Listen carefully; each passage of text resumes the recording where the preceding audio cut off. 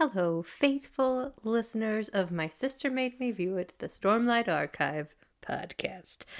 It is 11:50 p.m. at night, and I realized I forgot to put up the episode. So I'm putting it together as we speak right now. Wanted to let you know today's episode is going to be just a little different. So we have finished reading all the regular chapters in Words of Radiance. The only thing left was the epilogue, and Megan live read it to me with members of our Discord there. What I've done is we live read the chapter and then talked about it like it was a regular episode. But what I have done is I've combined our epilogue episode with our regular interlude episode that we have between books, because the epilogue ended up being a little shorter, especially because I've actually cut out the live reading portion of it. That is something that is just for our Discord readers, viewers, listeners, friends. And so you're going to hear some like chimes, and that signifies the chunk that I took out of Megan actually reading me the epilogue and kind of like doing the big reveal. If you would like to listen to that, you can join our Patreon next week at the $3 level, which gets you into our Discord. That is our We Believe in You level. You get into the Discord. You can ask us questions that we'll answer when we do recordings. If you want to join up the next level, which is the $7 Friend of the Pod level, you are going to get your episodes a week early. You'll get everything from tier 1 plus episodes early. You'll get your episodes on Mondays instead of Tuesdays. And then if you join the next highest up level, which is the honorary sibling level at $12, you'll get everything, plus a monthly Zoom call with Megan and I. Plus, we're going to do an extra special feed for those patrons only, and we're going to do the Marvel Cinematic Universe. So we're getting a head start on that. So like I said, Patreon opens next week. We're really, really excited that we're going to have this. We will have a little more information for you on our Instagram, Sis Made Me View It, our Twitter, Sis Made Me View It. So if you have any questions, you can also email us at sismademeviewit@gmail.com, and we'll get right back to you. So in the meantime, you kind of get like 2 episodes this week. You get the epilogue and you get the interlude. So sit back, relax, grab your favorite snack, and here we go.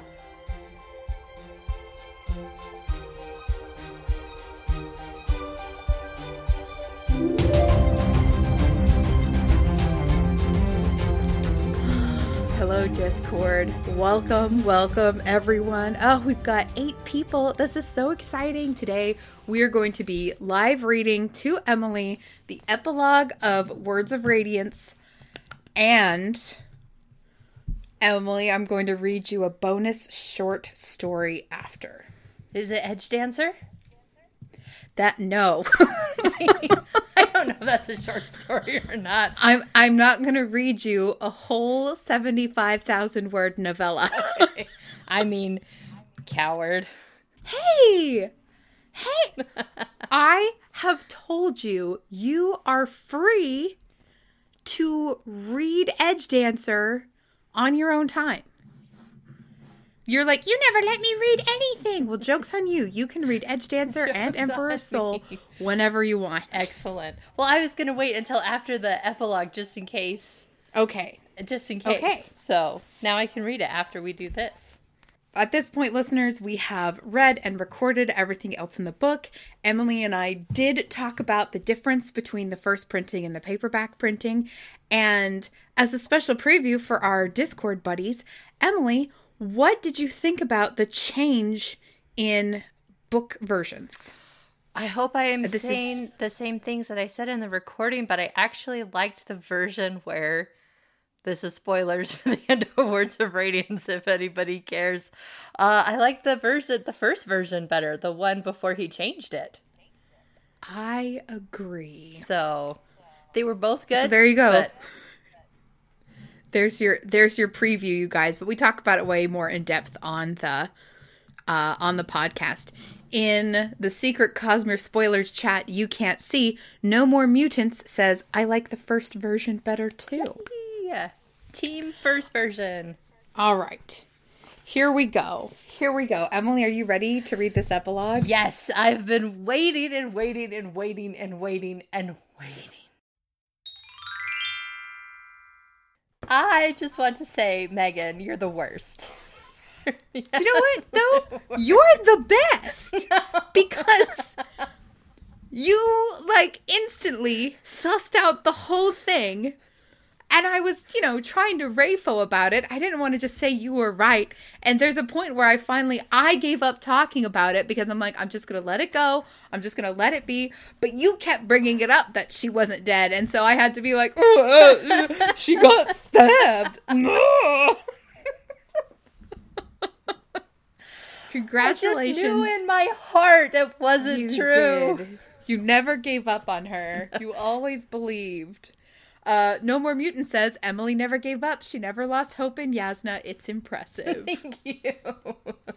This is so great. I'm so glad. We're going to read a little bit more. I'm going to read you some stuff in the Arts Arcanum that I think is fun and you would like. Is it from the Emperor's Soul? No. Okay. Sorry. I don't know what's in the back of the book. This is also... Ranks pointed something out to me that I've been calling the book Arcanum Unbounded, Arts Arcanum, which I shouldn't, because Ars Arcanum is the glossary at the end of each book, and Arcanum Unbounded is the book of collected short stories. Okay. So, first we have this beautiful piece of calligraphy, and it says, End note, a light, winds approach, deadly approaching, winds a light. This Ketek, written on Light Day, Jesses 1174, adorns the cover of Navani Kolin's personal journal. Inside, she describes firsthand... Yasna's alive. It's going to be great. Sorry, keep going. Inside, she describes firsthand the events leading to the arrival of the Everstorm. The glyphs of the Ketek were drawn in the shape of two storms crashing into one another. Nas. So... Oh, Nas is the dude that does all the other drawings.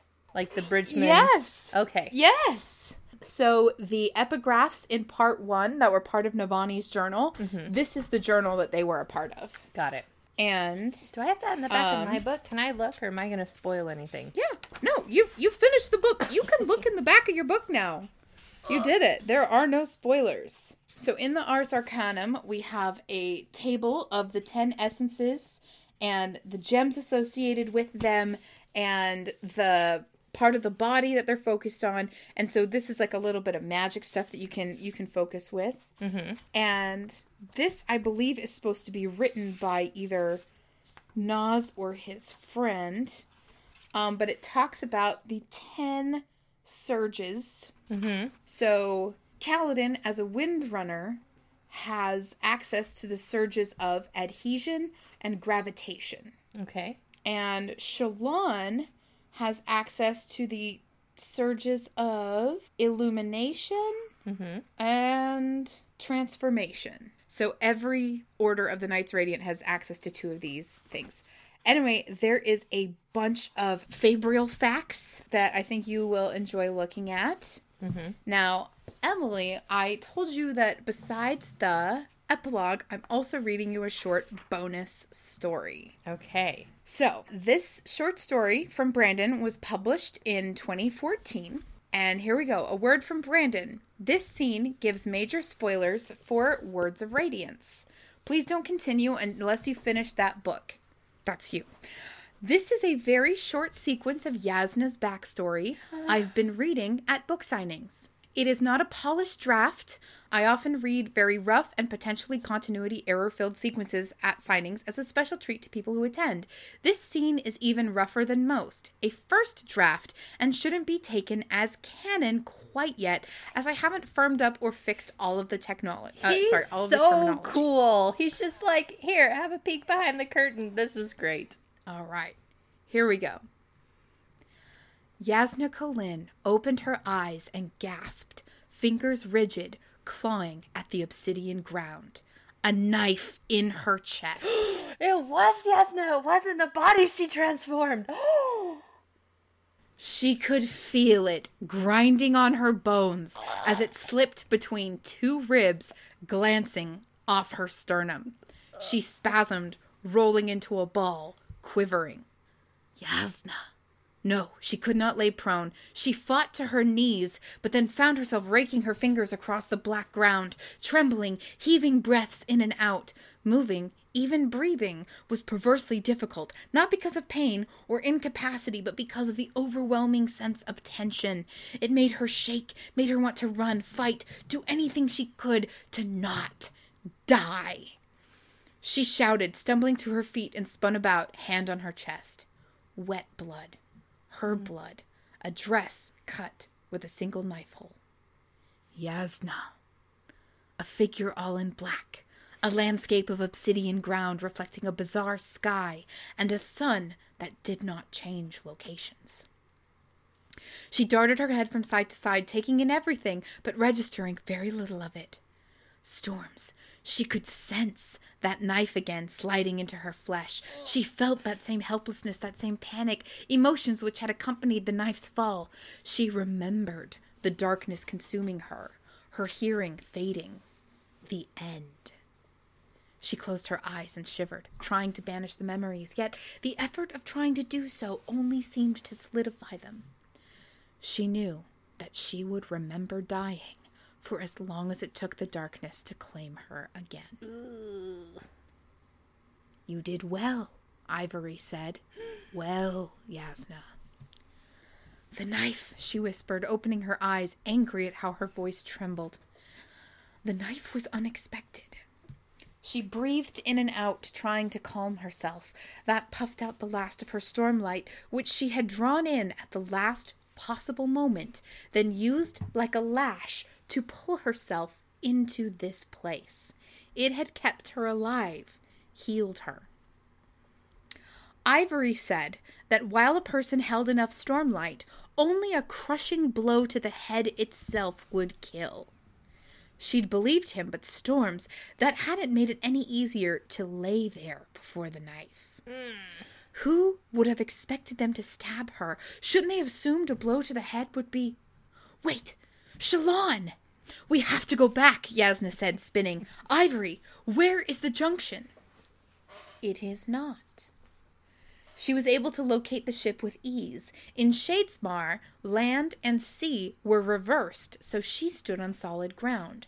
But in the physical realm, Shalon and the sailors would still be in their ship. They manifest here as light. Because Shalon did a murder. Will you just relax?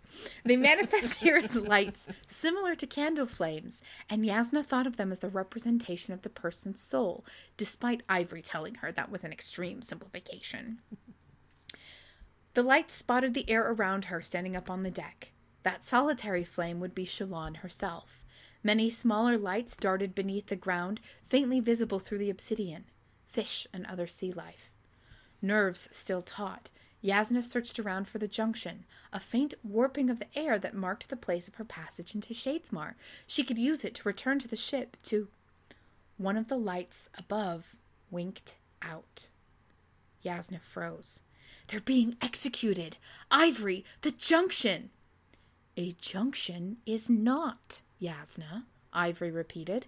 He stood with hands clasped behind his back, wearing a sharp yet somehow alien suit, all black. Here in Shadesmar, it was easier to distinguish the mother-of-pearl sheen to his skin, like the colors made by oil on water.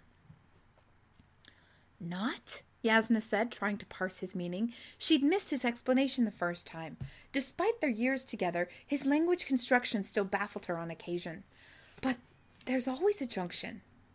Only when a piece of you is there, Ivory said. Today, that is not. You are here, Yasna. I am sorry.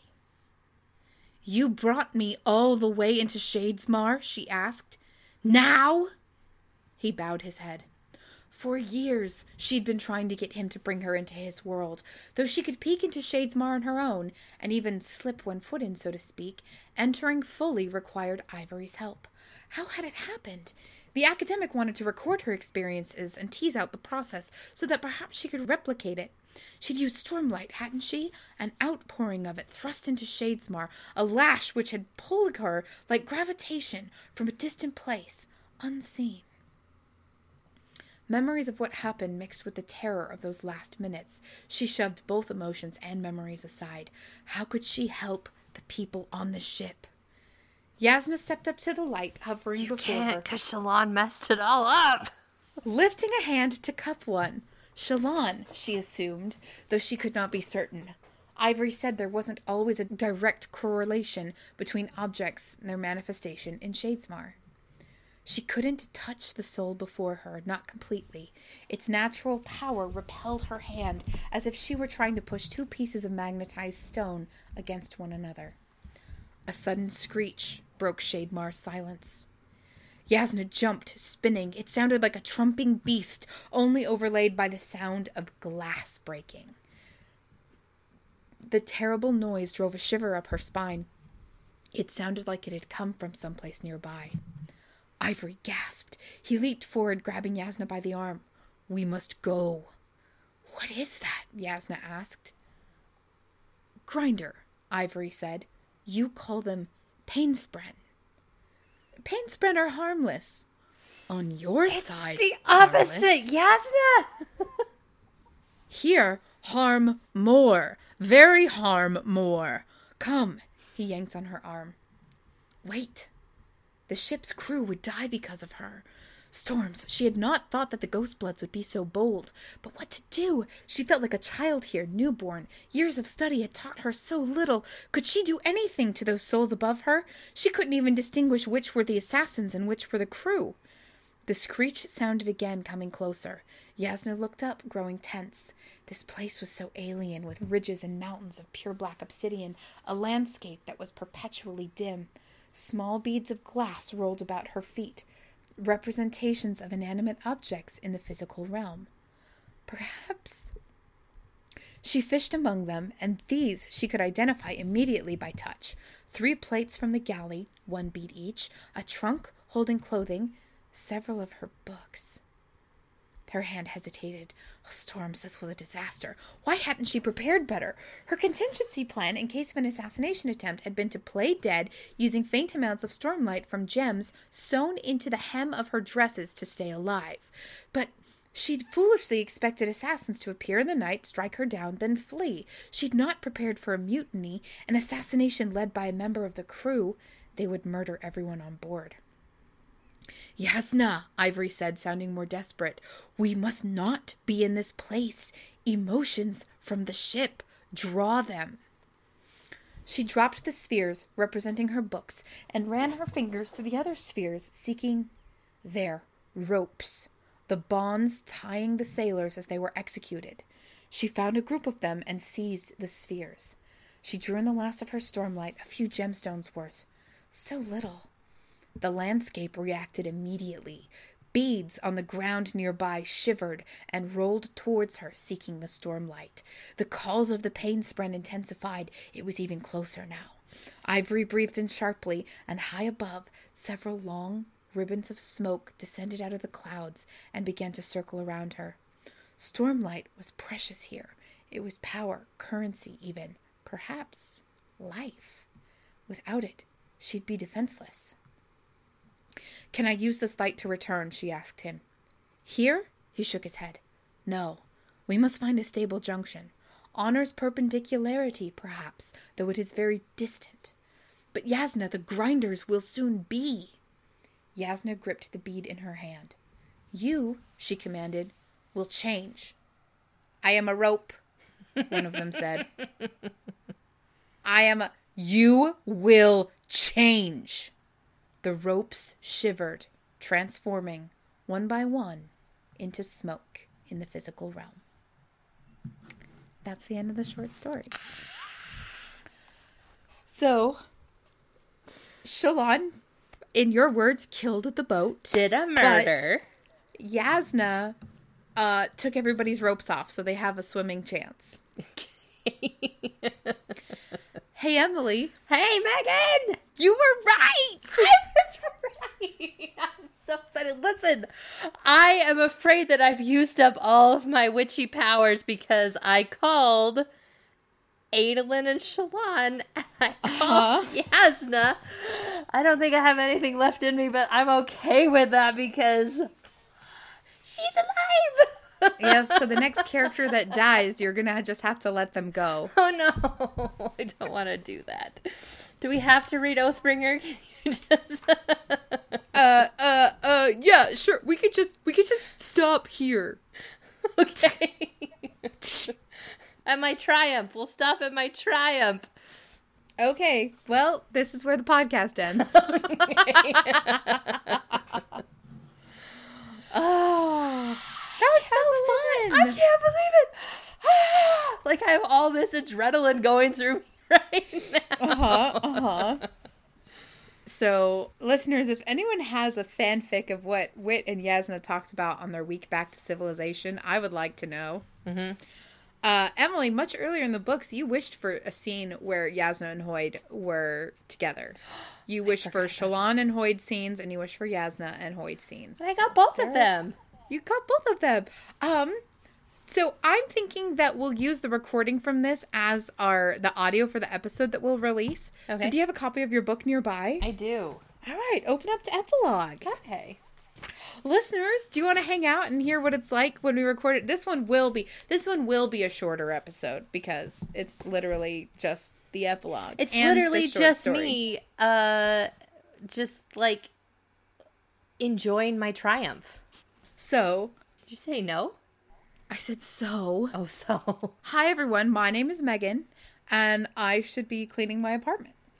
My name is Emily, and I'm just gonna bask in my rightness. But instead... in addition to... We're making a podcast. Hey, Emily. This episode we are covering the epilogue, Art and Expectation. And, Emily, at first brush, what did you think about the episode? I was right. She's alive, and I was right, and I am just going to love this forever that I was right about this. I didn't think I was right about this. It was just kind of a joke, but Yasna's not dead. Yasna's back, baby! Not only is she alive, but you 100% guessed how she survived, which was fleeing into Shadesmar. Although, from reading the short story, it didn't seem like you were 100% correct because you thought it was a fake body. Mm-hmm. No, she let her real, actual body get stabbed. She pretended to be dead and then was yanked into Shadesmar. Mm-hmm. And so, Emily, you know how when Shallan's stumbling about in the dark and she doesn't step on Yasna, she doesn't trip over the body even a little, and you were like, it's because the body's not there? Correct. You are going to have to go back and listen to the episode where we talk about that because you were just like, correct prediction. And I'm sulking in the corner like, could you be a little sad about this? Because I cried, okay? When I was reading Words of Radiance at midnight and Yasna and Shallan were talking on the deck, and I was like, this is great, this is awesome. And then Yasna died, and I was like, it's not fair. It's not fair she got Obi-Wan Kenobi'd. But instead of Obi-Wan Kenobi'd, she got Gandalf'd, and she's coming back. She's coming back. It's going to take her a while to get there, though. Yeah, I'm really surprised. I'm happy it happened. I'm not saying like, oh, I'm surprised, and I can't believe it happened like this, but like, I'm really happy it happened like that, especially because she comes back and like she's been operating under the assumption that like she's the only one who can save Roshar, she's the only one who can tell people what's wrong, and she's like, she comes back and she's talking to Wit and she's like, we don't have time, this terrible thing's gonna happen, and he's like, it already happened, and she's like, it already happened. Well, we need to find this thing, and he's like, it's already found, and she's like, this other thing, and he's like, taken care of, that's it. We did it. Which is poor Yasna. Poor Yasna. Because I think, what does he say? He talks about it being her apprentice. And Yasna straight up says, you're lying.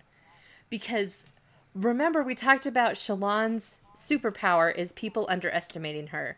And Yasna, I think, is the worst offender of them all when it came to that. Because here's this princess who is amazing and educated and kind of aloof and just really, really sure of herself. And I don't think Shallan could have grown into the person that she is now if Yasna had been here this whole book. I think Shallan would have just been delegated to the shadows and not been able to the shadow planes. But that was the part where she talks with Wit and she's like, we need to do this, and he's like, it's dead. That's my favorite part. Listen, something terrible is going to happen. Yeah, it already happened. So it seems kind of obvious now because everyone has them, but Yasna has a shard blade. Mm-hmm. Which means she has Ivory, and Ivory's the Spren, and so Yasna's a Radiant. I was actually wondering the other day, and I meant to bring it up in our next episode, but I was so worried about Ivory. Well, that's now. That's now. I was so worried about Ivory and that he was going to be dead. And I'm just like, no, we just got to know him. And nope, he's been hanging out with Yasna on a Shadesmar road trip. Nice. Ooh, I'm interested to see if Yasna is going to be a different person after all of this. Like her experiences showing her how little she knows. Or if she's just going to slide right back into being who she was before because she's back in her world and she's back with like the ground underneath her feet again where she's able to use her powers and have access to Stormlight and all that stuff. So we know Brandon has told us who the flashback narrator will be for every single book. I would think it's Yasna for the next one just so we can find out more, but am I wrong? Rafo. Sorry. Rude. Rude. I do this for you. You do, and I appreciate you. And I don't think I will tell you who the flashback people are until maybe we get to book 4. And I know that's like forever, but so book 5's coming out next year. And then there's going to be a significant break between books 5 and 6. And so my hope is when we get to the end of book 5, that's when I make you watch Steven Universe. That'll be like my next long thing I pick that'll hopefully spread the time for us between books 5 and 6. And 2, I think it'd be really fun to be able to tell you that we know who the flashback narrators will be through books 5 through 10. Okay. But I don't want you to know because I don't want you to know who lives, who dies, or who tells the story. Got it. Okay. But I hope if we ever did get a Yasna book that we could find out more about things. Mm-hmm. So, I'm taking a poll. Wit took a poll of the crab people, and I'm taking a poll of one, just of Emily. Okay. How tell me about Wit and Yasna walking back for a week and what you think that's like. I think they're going to be in danger of killing each other. They know each other previously, so they're not strangers. Do. No. And I was kind of waiting for her to be like, oh, you're the new King's Wit, but it sounds like he's been there for a while. Do we know if Yasna went to the Shattered Plains during the war, or was she always out searching for answers? I'm trying to think when Wit would have shown up. Yeah, at this point I'm not sure, but it's possible. Okay, she does call him Wit. She doesn't call him Hoyt. She calls him Wit. Mm-hmm. So I don't know. I don't know when they met. Okay. I think they're going to be really annoyed with each other.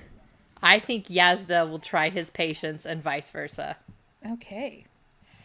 Now I'm going to talk about the last paragraph. Okay. About how Yasna's talking about the last page, that there is no God and there is no Almighty because the God of humans was a fabrication. Mm-hmm. And I know that we've touched upon points in this book, but I'm going to lay this out for you very clearly so you know, and you're not in the next book, you're not going to be like, wait, what?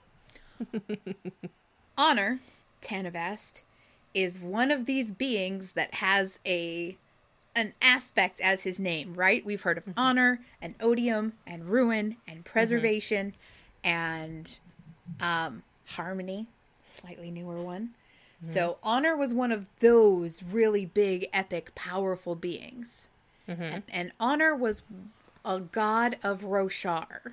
Okay. And Odium killed him. Okay. That's what they mean when they say Honor is dead, is Tanavast is dead. So before he was Honor, he was called Tanavast. Okay. And the Mistborn gods, we know that they had names before they became Ruin and Preservation. Ati and that other guy. So Tanavast was the name of the dude before he became Honor. How does that happen? You don't know. And Honor was killed. Laris. Okay, thank you, chat. When I was like, the other guy, chat is instantly like, Laris. It's Laris. I knew they'd come Thank to the you. rescue. So, Ati and Laris became Ruin and Preservation and ended up on Scadron. Okay. So, are you with me so far? The Honor, Tanavast, was worshipped as God, as the Almighty. But he wasn't really. But he... Well, like, what does it mean to be a god? Well, because we'll get it more says into that he later. was not God. He was a fine enough fellow, bought me drinks once. Me drinks once. Now, this is a big Cosmere mystery that you're gonna get more answers for. So is there a god? Who created the Cosmere? How did this all happen? What Brandon. The heck? What the hecky is a shard? Remember in Warbreaker, all those characters were called gods? Like the Pantheon gods, but they weren't really like what we think of as phenomenal cosmic power. Yeah. So, Tanavast was fancier than that, but less fancy than what an actual, like, what people think of when they think of an almighty god creator of the universe. Okay. So we better start a power stacking scale where we've got all of the people with aspect names here: Honor, Odium, Ruin, Preservation. Help me out, guys. What's the Elantris gods? What's their names? Chat! Aona and Sky were their human names. And it's...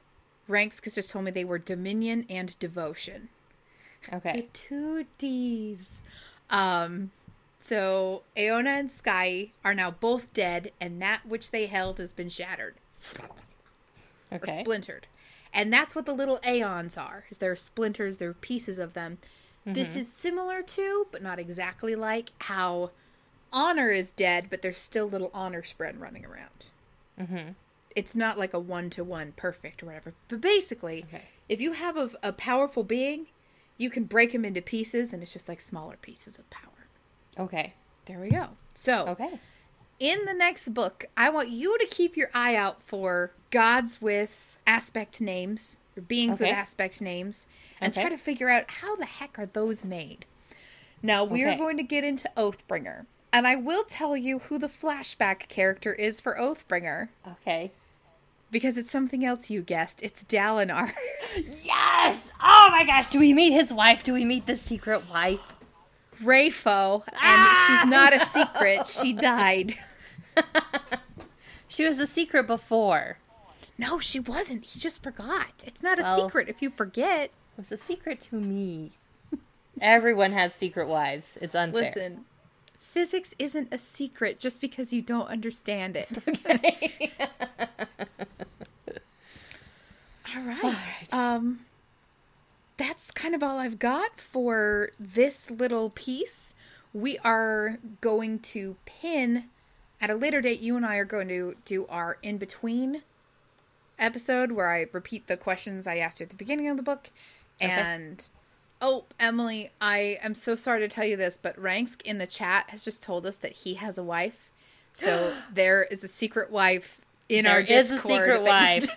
They're everywhere. Emily has informed me that if I ever have a secret wife, she will never speak to me again. I won't. I'll be friends with the wife, but not Megan anymore. She can't do that to me. Yeah. Priscilla says Adolin and Renarin's existence should be sufficient evidence Dalinar got busy at some point. So obviously she wasn't secret. Okay. That's true. Maybe they could have been adopted. I don't know. You won't know until we read the book. But before we read Oathbringer, we are going to do a special episode on Edge Dancer, and we're going to do a special episode on the Emperor's Soul. So y'all can look forward to that. And now I'm going to play Magical Wind Chimes, and that will take us into our in-between episode for books 2 and 3. Beedly-dee-dee-dee. Oh, wait. Pick up the book. Pick up your book. First of all, we got to do a song of the week. Oh, yeah. And I think it's going to be Vindicated by relating. Yes. I love that. Thank you. I swear I'm right. Swear I knew it all along. And Emily, I need you to tell me who is in front of the epilogue. The pictures of the heralds. Oh, I'm so sorry. I get what you mean now. Well, it's Wit. And it is. Oh, we don't see this one very often. She has is it Batar? Batal? I believe it is, with the gem on her forehead. Hey! I figure by at least the last chapter of the book, I should be able to get it right. Look how great you are. Now, Emily, I'm going to have you take a wild guess. Mm-hmm. Which order of Knights Radiant is Batar the head of? She's the else one that Yasna is. Yeah! She's the elf callers! Okay. Emily. I always thought you were saying elk collar. And I'm like, I don't understand why it's called that. Okay. Emily, is Oathbringer near you? Yeah, it's right there on my... I want you to go pick it up and look at the cover. You can finally look at the cover of Oathbringer. Okay, give me 1 second. I'll be right back. Oh. Okay, hold on. Let me get all set up. I haven't looked at it yet. I know. And there's a very specific reason why I told you couldn't, but look at it now. Okay. Hold on. There's a very specific reason why I told you couldn't look. So look at it now. Okay, ready? 1, 2, 3. Oh, is that Yasna? Is that Yasna on the cover? And I was so afraid you'd see it and be like, she's obviously not dead. Oh, I'm so excited to read this one. Don't read the book, but open it up and look at the end papers. Wait, I'm so sorry. Open up the book and look at the end of the book? The papers. So, yeah, look at those 2 paintings. Okay. And then there's 2 more paintings at the front of the book, and you're going to look at those as well. Oh, is this Yezrian? Yes, it is. Oh, hey. And is this Batal? Because she's got the... Or is it Lightweaver? Is it I'm pretty sure it's Batar. Okay. Maybe. Batar with an R, not an L. Sorry. Yeah. Batar with an R. Ooh, that's so pretty. Who did the artwork for these? I am looking that up for you right now. And that is Ishar, and pretty sure that one's supposed to be Shalash with the light weaving dress. Okay. Let me double check. It's beautiful. Okay, so the first 2, Ishar and Shalash, those are both painted by Dan DeSantos. Oh, I know that name. He has an in-universe cameo as Dandos the Oilsworn. Okay. Shalon read his book to learn her thing. And then the back cover, those 2 are done by Howard Lyon, who I support on Patreon and is very cool. And they are Yezrian and Vedeletiv. Oh, Vedeletiv, so that's by, okay. Oh, right, because she's holding keys, by Vedelev's Golden Keys. And Emily, you would be delighted to know these are all oil paintings. I am delighted. These are not digital. They are full-size oil paintings, some of which I have seen in person, and they're gorgeous. Ooh. So there's 4 in Oathbringer, and then there's 4 in Rhythm of War. Can I go look at Rhythm of War? No! Cannot look at the cover of Rhythm of War, obviously. I'm just going to torment you for the rest of your life. Sorry. I'm back. Emily just asked me such a stupid question that I popped out of the Discord. Could I go look at Rhythm of War? No! Listen, you can't blame a girl for trying. Oh, well, thank you everyone for coming to today's stream. Let me know personally if there are scenes in Oathbringer you'd particularly like. Maybe we can mend the rift of the distance Emily and I have together, and we can record stuff together at some point. We can record stuff and together. And who knows, maybe Emily will find out that even more people have secret wives. I'm just saying, when are we going to get this Skeptical turned around Mario and saw find what some I did secret there. husbands? Just saying.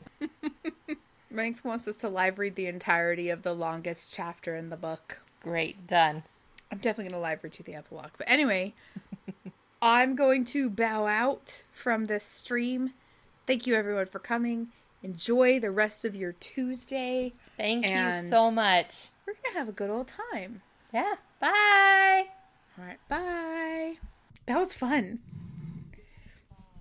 And you were so right. Yes. Emily, listen, Yasna died in our reading like a year ago, easy. And I've been holding it in the whole time. Hi, listeners. Welcome to another very special interlude episode on our journey to get to Oathbringer. My name is Megan, and I should be drawing fan art. My name is Emily, and I should be working on my book because I have a lot of really great ideas because I just came back from a writing conference, and it was amazing! Well, I'm glad you have all those extra ideas, but you can't because instead... We're making a podcast. No, you say instead. Instead. We're making a podcast. We're making a podcast! I know you like to do the high part.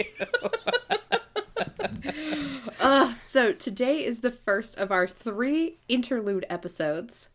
You guys are getting... This is the cool down, talk about Words of Radiance, predictions for Oathbringer episode. And then we have 2 very special guests, very special episodes where we will also be talking about Edge Dancer and The Emperor's Soul. So this is your heads up to read both of those projects. They both can be found in the Arcanum Unbounded Collected Works book. So there you go. Here's your heads up.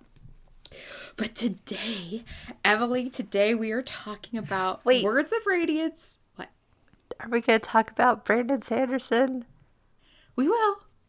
Let me finish. Okay. Hey, Emily, do you have a story about Brandon? You do your thing. No, I'll wait. I'll wait on your cue. Oh my gosh, look what it says on my notes. It says, have Emily talk about Brandon Sanderson. Okay. That's you. Go. Hey, Emily, where were you this weekend? So this weekend I went to Storymakers. It is a writers conference that is held here in Utah. And it's 2 very intensive days of classes. You can meet agents. You can pitch your book. Like you arrange beforehand to pitch your books to them, to have them look over your query letters and give you feedback. And at the end of everything, they have a big book signing. So all the authors that are there, they have a lot of authors coming in, and you can buy all their books through the weekend. And Brandon Sanderson's name was on the book signing list. And everybody's super excited because Brandon Sanderson's going to be there. Because he did teach a couple classes, but they were like the extra special ones that you had to like apply to like forever in advance. So at our final lunch of the conference, they announced that everyone look under your chairs and there should be a piece of paper under some of them. And those people that got a piece of paper with like a star sticker on it were the only ones invited to go and meet Brandon Sanderson and have him sign his books.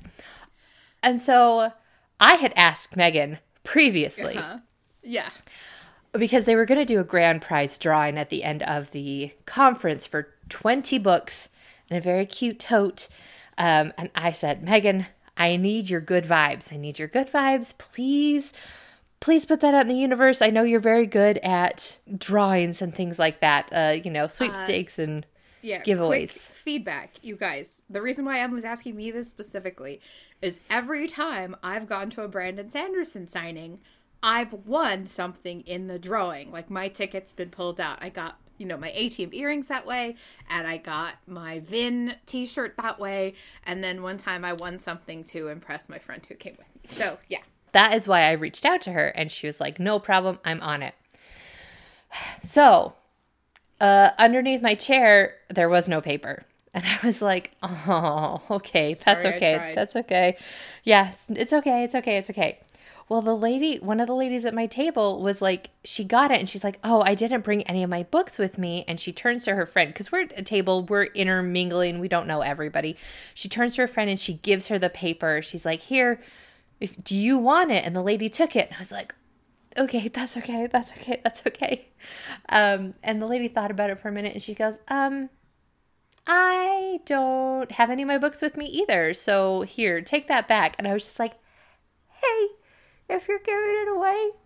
I asked for what I wanted. I asked the universe for what I wanted. And she was like, yeah, no problem. Me for what you wanted. Yeah, and that's so cool, Emily. She gave it to me. And I'm just like, oh, you don't even know how happy I am. I didn't cry, but it was a near thing. So I had actually brought a bunch of Brandon Sanderson books with me because I was like, oh, just in case he's there and I can get him to sign it, as a long shot, because I'm an over planning freak that does that. And so I'm sitting in some of the classes later because I'd gone to the bookstore where you can go and buy all the author stuff. Brandon Sanderson stuff was sold out.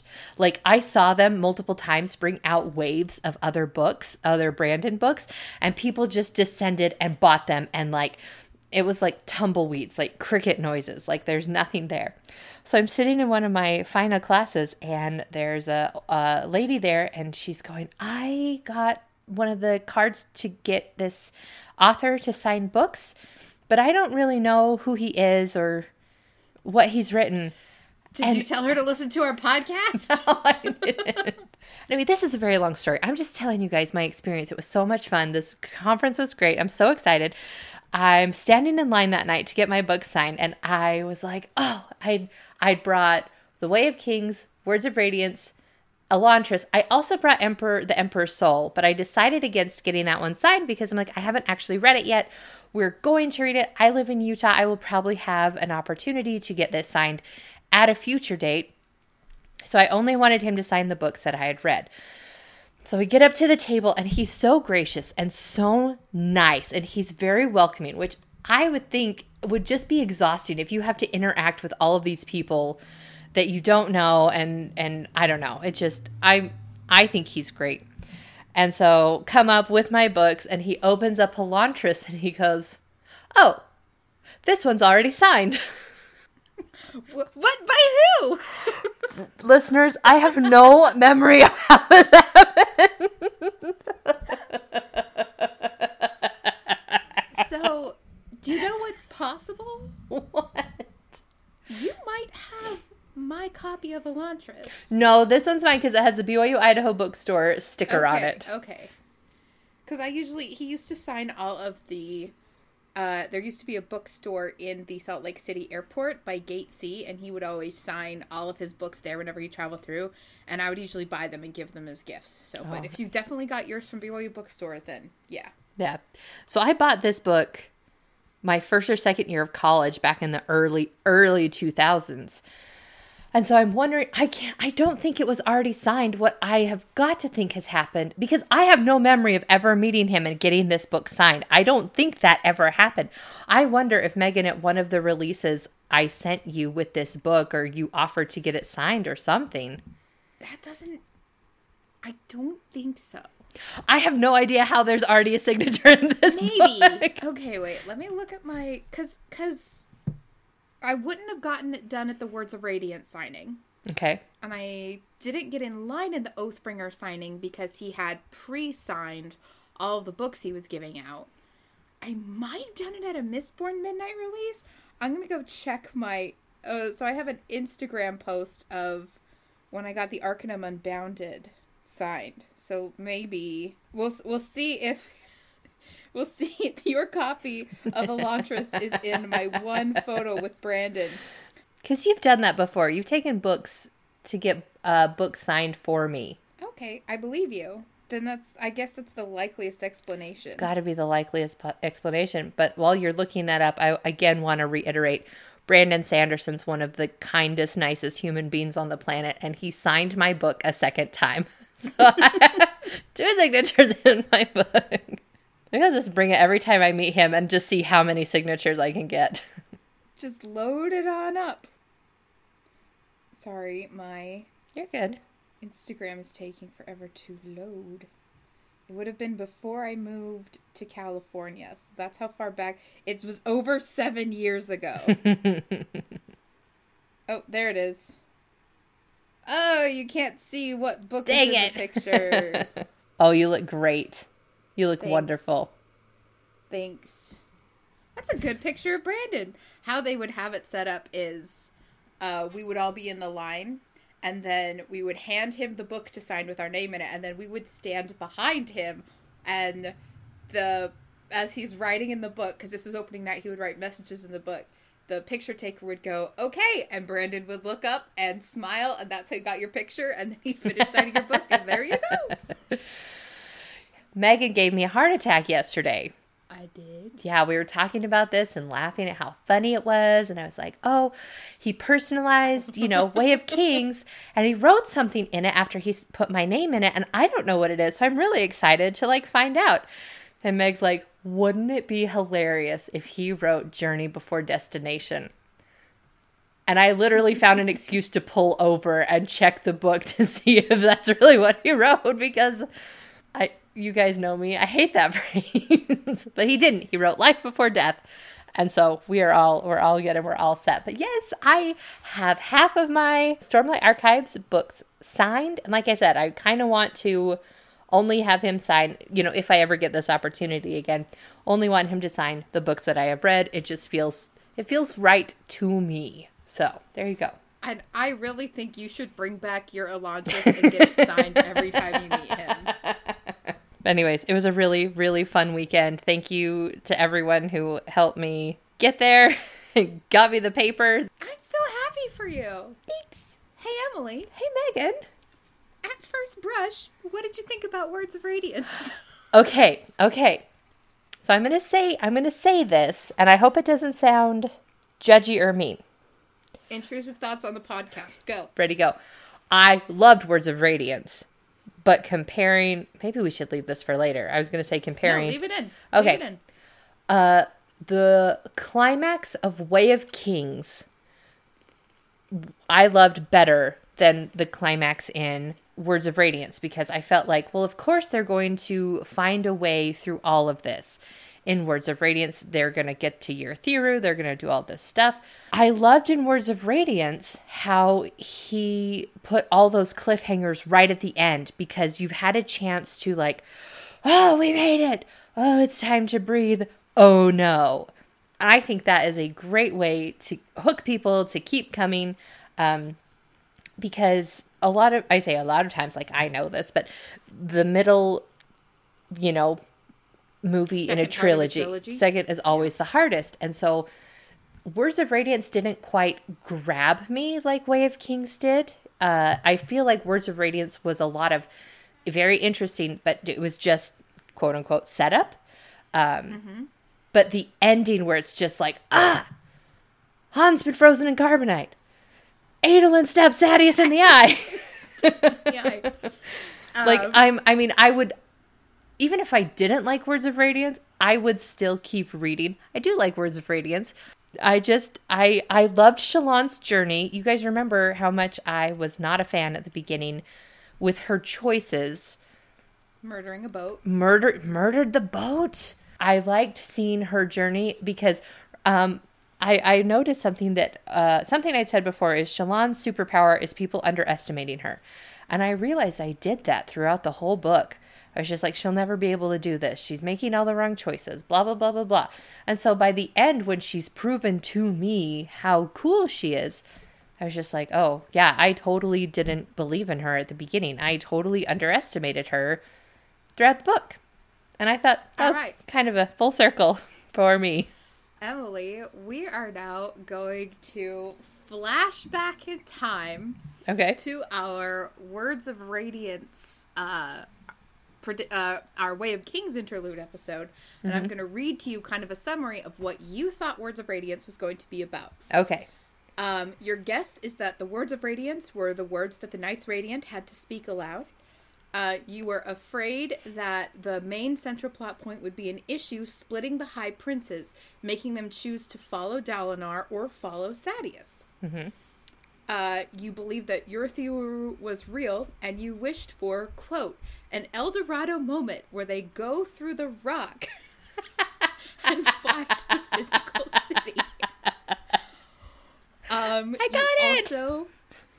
You also were interested to see about what the effects of the final battle were on the Parshendi, and you wished we could learn more about them and the Parshendi Shardbearer. And you also hoped that Kaladin would be kidnapped by the Parshendi to learn from them. I do. I remember that. And then you said, tell me Sadeas gets his comeuppance.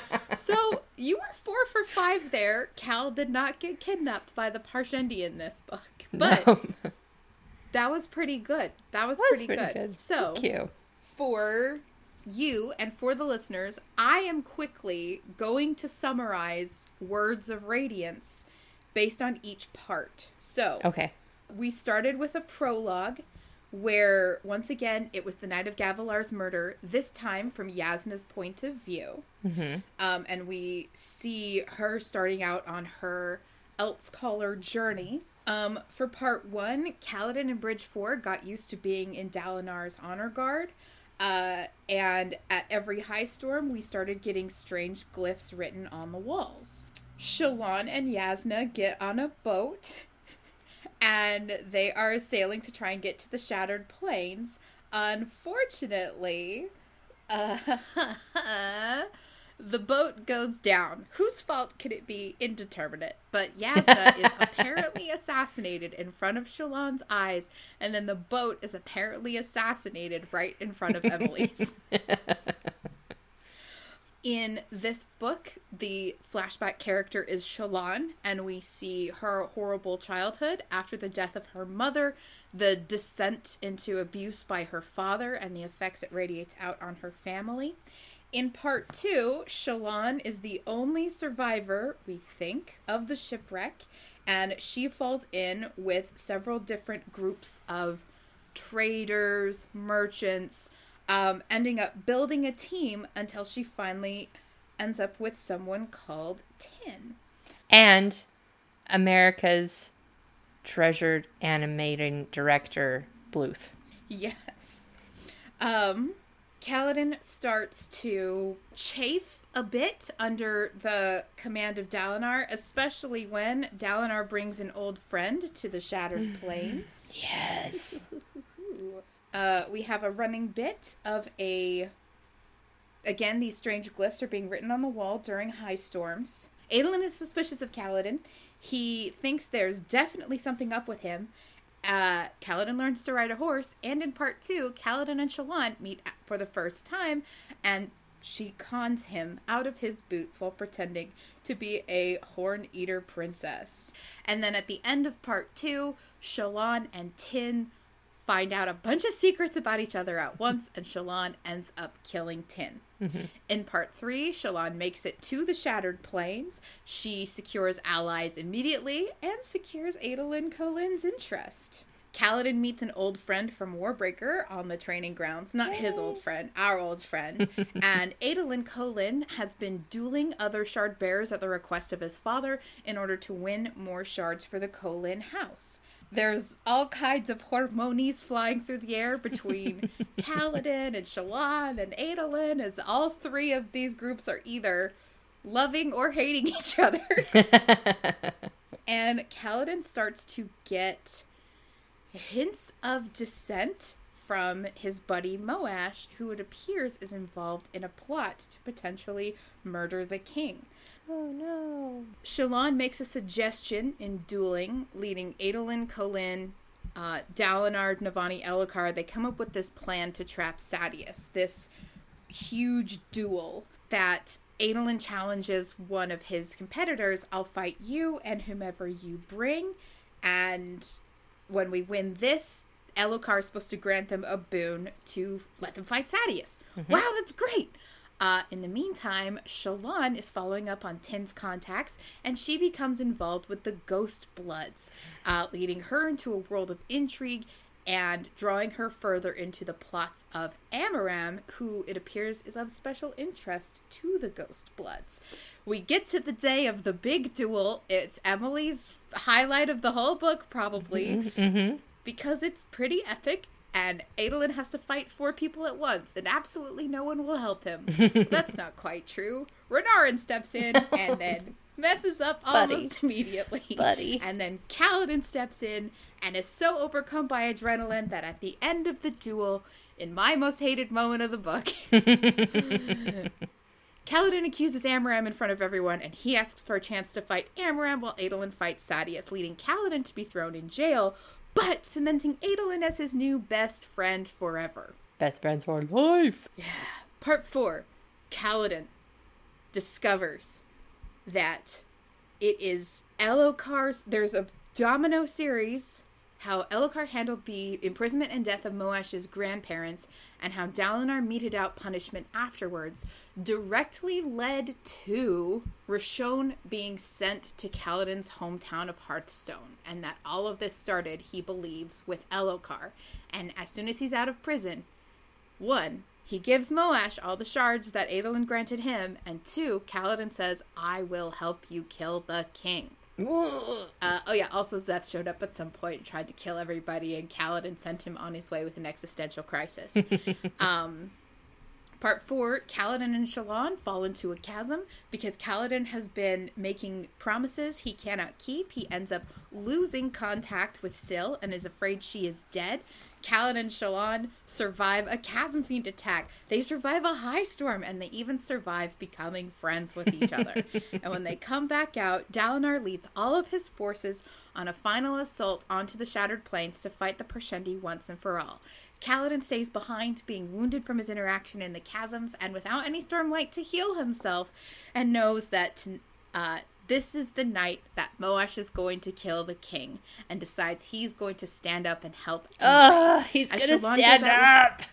As Shallan goes out with everyone onto the Shattered Plains, she is determined to find the ancient city of Urithiru, but the Parshendi, or as we now know them, the listeners, things have been going really south with them. During the interludes, we've been checking in with Eshonai and seeing this new form her sister Venli discovered is driving them further and further down the path of danger. And so when the Alethi forces show up, combined with the few other high princes that turned their backs on Sadeas and joined us, we find a much bigger challenge on the plains than we originally intended. Kaladin stands up. Fleet never stopped running, and he proves himself once again worthy of his Nahal bond with Syl. She not only comes to him as he says the words to swear his third ideal of the Knights Radiant, but it turns out she can become a shard weapon, whatever he needs, which is great because Szeth is here. Kaladin and Szeth fight to the death, asterisk, version 1 of the book versus version 2 of the book, and here's how things wrap up. Shallan finds Urithiru. Renarin admits his struggles is because he's got a spren, and Dalinar bombs the Stormfather. And Kaladin says goodbye to his friend Moash. Just kidding, he doesn't say goodbye. Moash runs away with his tail between his legs. But that is my wrap up of Words of Radiance. That is a great wrap up. That was well done. That's a long book. It is a long book. And I didn't even really get into the interludes. But before we do that, Emily, like we did for book 1, I am going to ask you, what was your highlight for the book? It was the duel, the Adolin Kaladin versus the world duel, because I know this sounds silly to say, but so much happened there. Like, that for me was like, oh my gosh, it was... There was, like, the desperation of Dalinar, like, will no one help me? And the betrayal of Amaram, who's just going, I'm not going to help him. And later, when Amaram's like, well, I couldn't because I'm in charge of the Radiance and I can't show favor to anybody. And so, like, Amaram thinks he's so slick. Thinks he's so much better than us. So much better than us. And just like, I feel like Kaladin going down into the ring and being like, honor may be dead, but I'll see what I can do, is like his big, like, almost I told you so moment. Not that he had told Dalinar anything, but just the idea of like, here's this Dark Eyes coming down to beat the snot out of everybody else in front of the entire court. Oh, it was delicious. It was wonderful. And Adolin laughing when they win. He's just like lying there, like all of his armor is like cracked and broken and, you know, bleeding Stormlight. And he's just laughing. Brandon really captured just the emotion of what is going on in the scene. And I really liked that. That was my favorite part of the book. I would say that's also my favorite scene, but so now I'm going to pick something different. So we just have the same one. Mm-hmm. I actually loved finding out the connection between, I loved finding out what happened to Helloran. Mm-hmm. That like shocked and surprised me more than anything, that Kaladin was the one who killed Helloran, but Amaram has taken credit for it, so Shallan thinks that Amaram did it. Yes, the setup for the misunderstandings in the future. Usually I hate the misunderstanding trope, but this is going to be good. This one's going to be good. Do you remember when I've gone back and listened to some of our previous episodes. Do you remember we were talking about Helloran at one point? And this is like when we were reading The Way of Kings, I want to say. Yeah. And you just do this big gasp. And you're just like, I just remembered what happened to him. And I'm like, what? What happened to him? And you're like, don't worry about it. Let's keep going. I was so mad.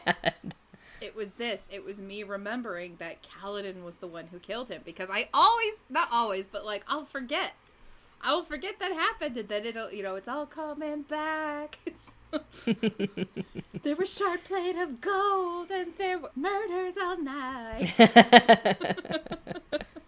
Okay, do you have a least favorite moment of the book? I'm still sticking with Shallan murdering the boat. I love it. Listeners, Emily had a huge amount of correct predictions this time around. Mm-hmm. And now, Emily, I will admit, I did not finish going through our podcast and writing them all down. Okay. But before this episode comes out, I want to read a list of them, because you got so many things right. So I'll be like, da-da-da-da-da-da-da-da-da. And for me, the two biggest that she just nailed right on the head was, one, the existence of Shallan's shard blade, and two, Yasna's not dead. Not only that, but like exactly how Yasna survived. Okay, so I was actually talking to some friends on the Discord, and they were like, are you sure you didn't just read ahead and then guess, quote unquote? I'm like, no, like, and I'm not even saying like, oh, I'm so good at this or whatever. It's just like that, to me, honestly felt like the most organic way the story would go.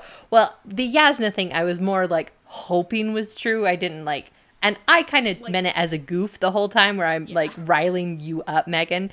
And so when you live read the final thing and Yasna shows up and it's not Pattern talking in Yasna's voice, I was overjoyed. And like, from my end, I could tell at one point when you were goofing, and I'm like, how often am I going to have to bald-face lie and say, she died, she's dead, she's gone?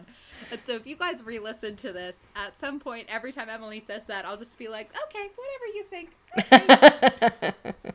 Emily, in book 2, can you give me your 3 favoritist characters and your 3 least favorite characters?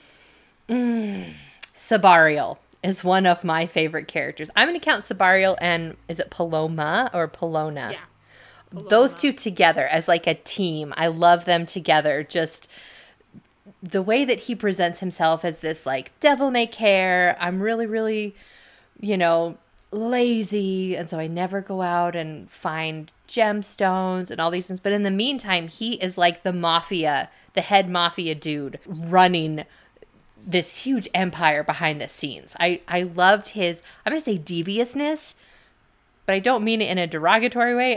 I loved this character, and I really hope we get to see more of him in the next one. So Uncle Sabarial is one of my favorites. Let's see. I'll admit, Dalinar was not one of them this time. He really got on my nerves a couple times. Mm-hmm. Plus, we didn't get a lot of Dalinar in this book. Yeah. Because there would just be ages at a time where we just didn't hear from him at all. Mm-hmm. Mm-hmm. Okay, so Sabario's one. Szeth is still one of my favorites. I loved his journey. I am so scared to see where it's going. Like it's something I want to watch from afar with like my hands over my eyes, but like a little tiny thing is peeking out. Like, I feel so bad for Szeth. I feel so bad for him. And I can't wait to see what happens next. I cannot wait to see what Nayland does with him. Like, I'm scared for Szeth at this point.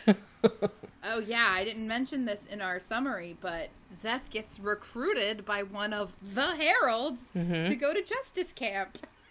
And he gets a new sword. And he gets a new sword. His name is Nightblood. A blast from the past.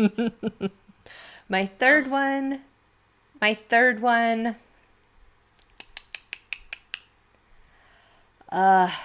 It's not exactly a tie. If I could do 4, I would say Adolin and then Renarin.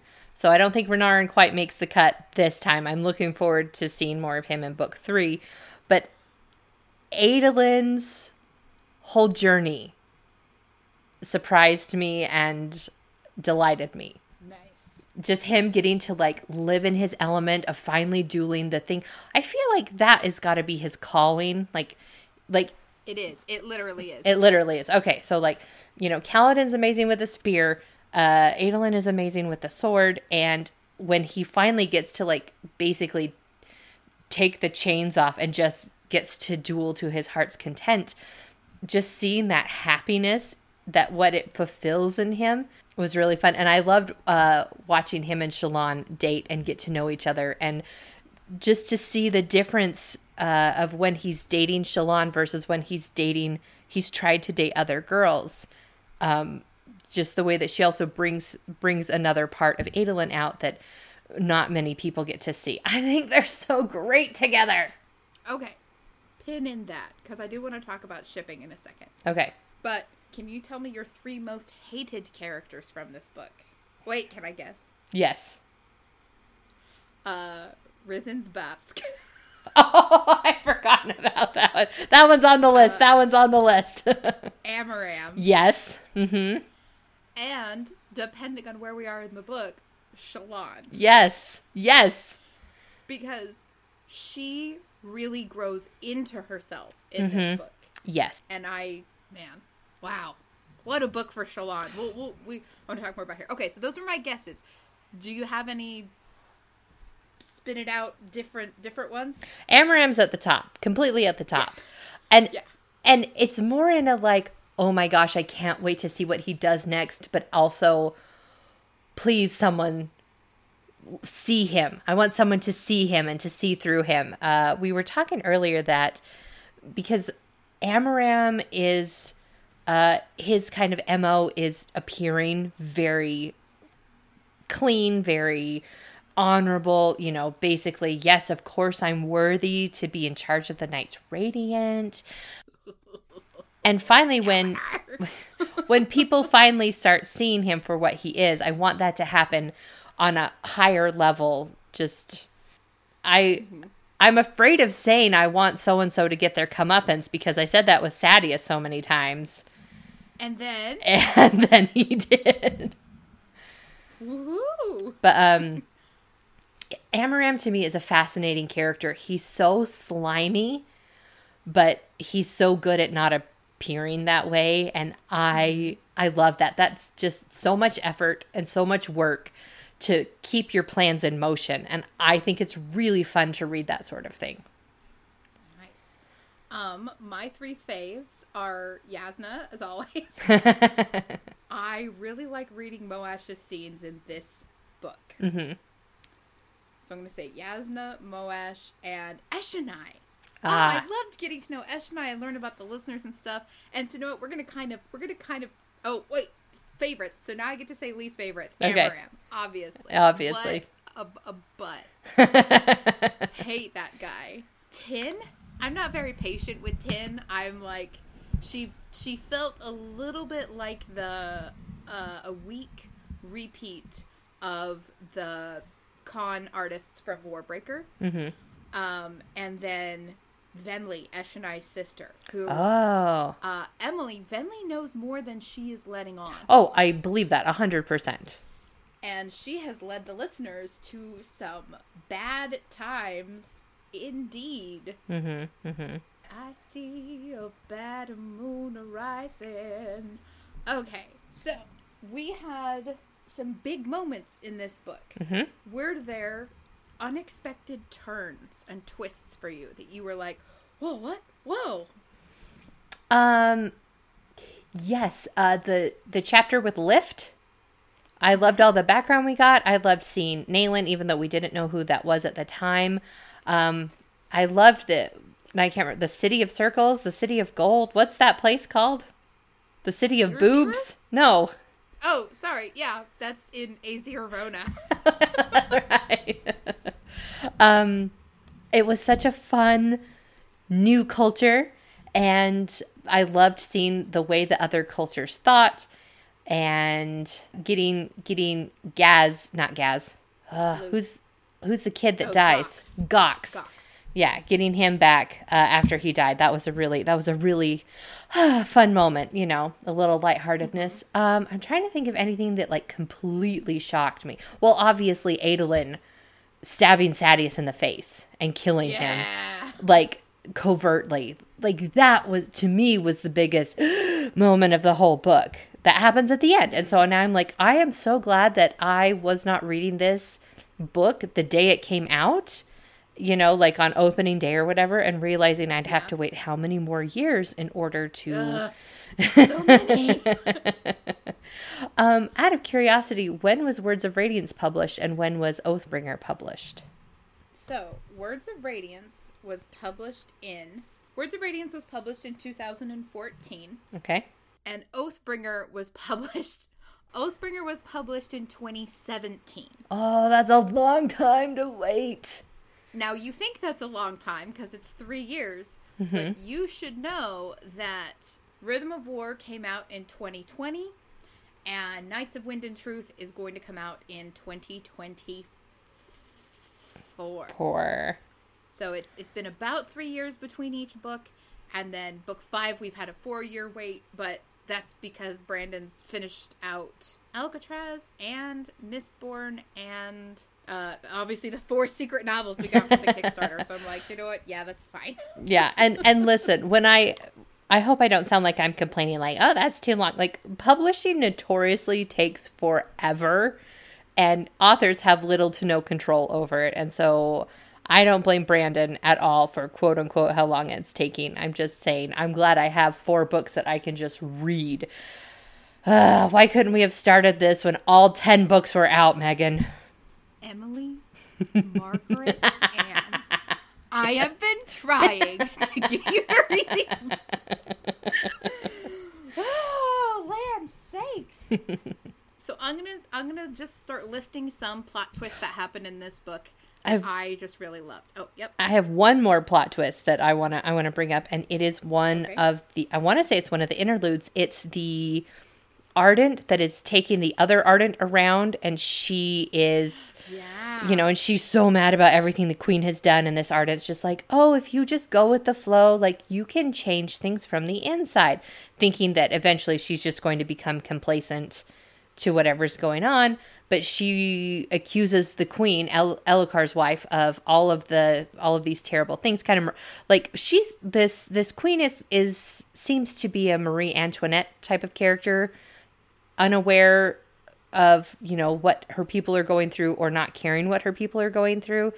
And that was one of my favorite chapters, where it was just a very brief insight into things are not okay back home. And I'm curious to find out how much power the Queen actually has. Like, Navani's kind of mentioned that, like, she's expected to do nothing. I mean, her husband's not king anymore.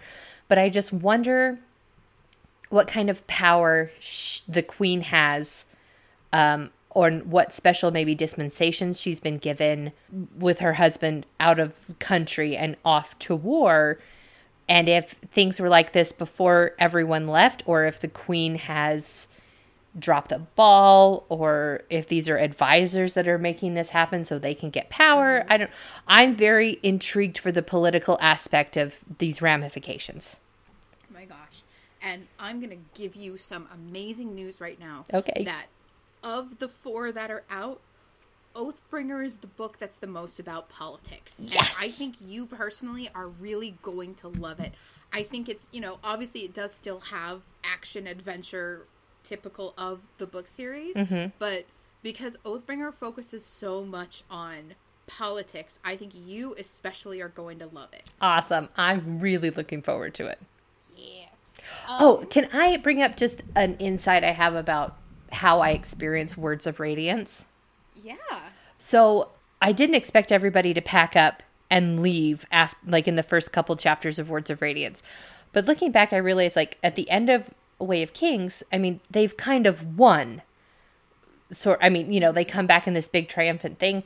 And I thought Words of Radiance dragged on a little bit. And it was because I thought they were going to go back to the main city, Alethkar. And, so I was surprised when we kept, no one had mentioned that, and no one had mentioned that, and no one had mentioned that. And so I'm excited to get more into the political machinations in Oathbringer. Because you really loved learning about Azir and how they choose their new rulers and how different that was. Yeah. Okay, so some of my favorite plot twists in Words of Radiance. Okay. Finding out about Taravangian and the diagram. Oh, yeah. Finding out that he has days where he is compassionate and days when he is clever, and it is never on the same day. Yeah. Love that. All of that. Everything with the listeners being, I think, tricked into storm form. And we do have if you remember, a cliffhanger where Esh and I went down into the chasm. So, yeah, but I'll ask you for questions and predictions. We're not in predictions yet. Nightblood showing up, Naylan being revealed as Naylan, and finding out, oh my gosh, the heralds are still around. The delicious Dalinar making Amaram apologize. Well, Dalinar telling Amaram to apologize. Yes. Well, that was so good. And Shallan's backstory, finding out that she killed her mother. Oh, yeah, and then finding out that there was a lot of connecting of backstories this round, but Kaladin finding out why Rashon was sent to Hearthstone. I thought that was pretty good. The thing is, the book could have continued on. Okay, this is a very, very 30,000 foot view thing, but the book could have continued on without Kaladin knowing that. But the story would have kept going, but Kaladin finding that out sets off in motion so many other things. I love, like you said, how Brandon connected those things and kind of made it much more personal. I mean, it was already personal to Kaladin, but making it the decision to kill Elokar just made so much more sense. Because if Kaladin had just been Moash is right about killing the king and taking this, cutting off a Gangrous limb or whatever, that, I think Kaladin eventually might have been able to get there mentally, but when it's connected to Elokar, Rashon, Dalinar's attitude about it, Kaladin agreeing to go along with Moash made perfect sense to me. So. Oh, so excited to read Oathbringer with you. Now we're going to have Confirmations Corner. Okay. Because at the beginning, before we did Words of Radiance, I asked you for predictions.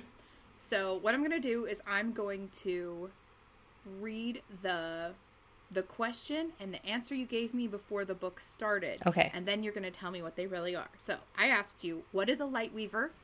And you said you thought it was like underwater basket weaving, but with Stormlight. Yeah. So Emily, what is a Lightweaver? A Lightweaver is what Shallan is, and they can basically use Stormlight to change their appearance, to create illusions, that sort of thing.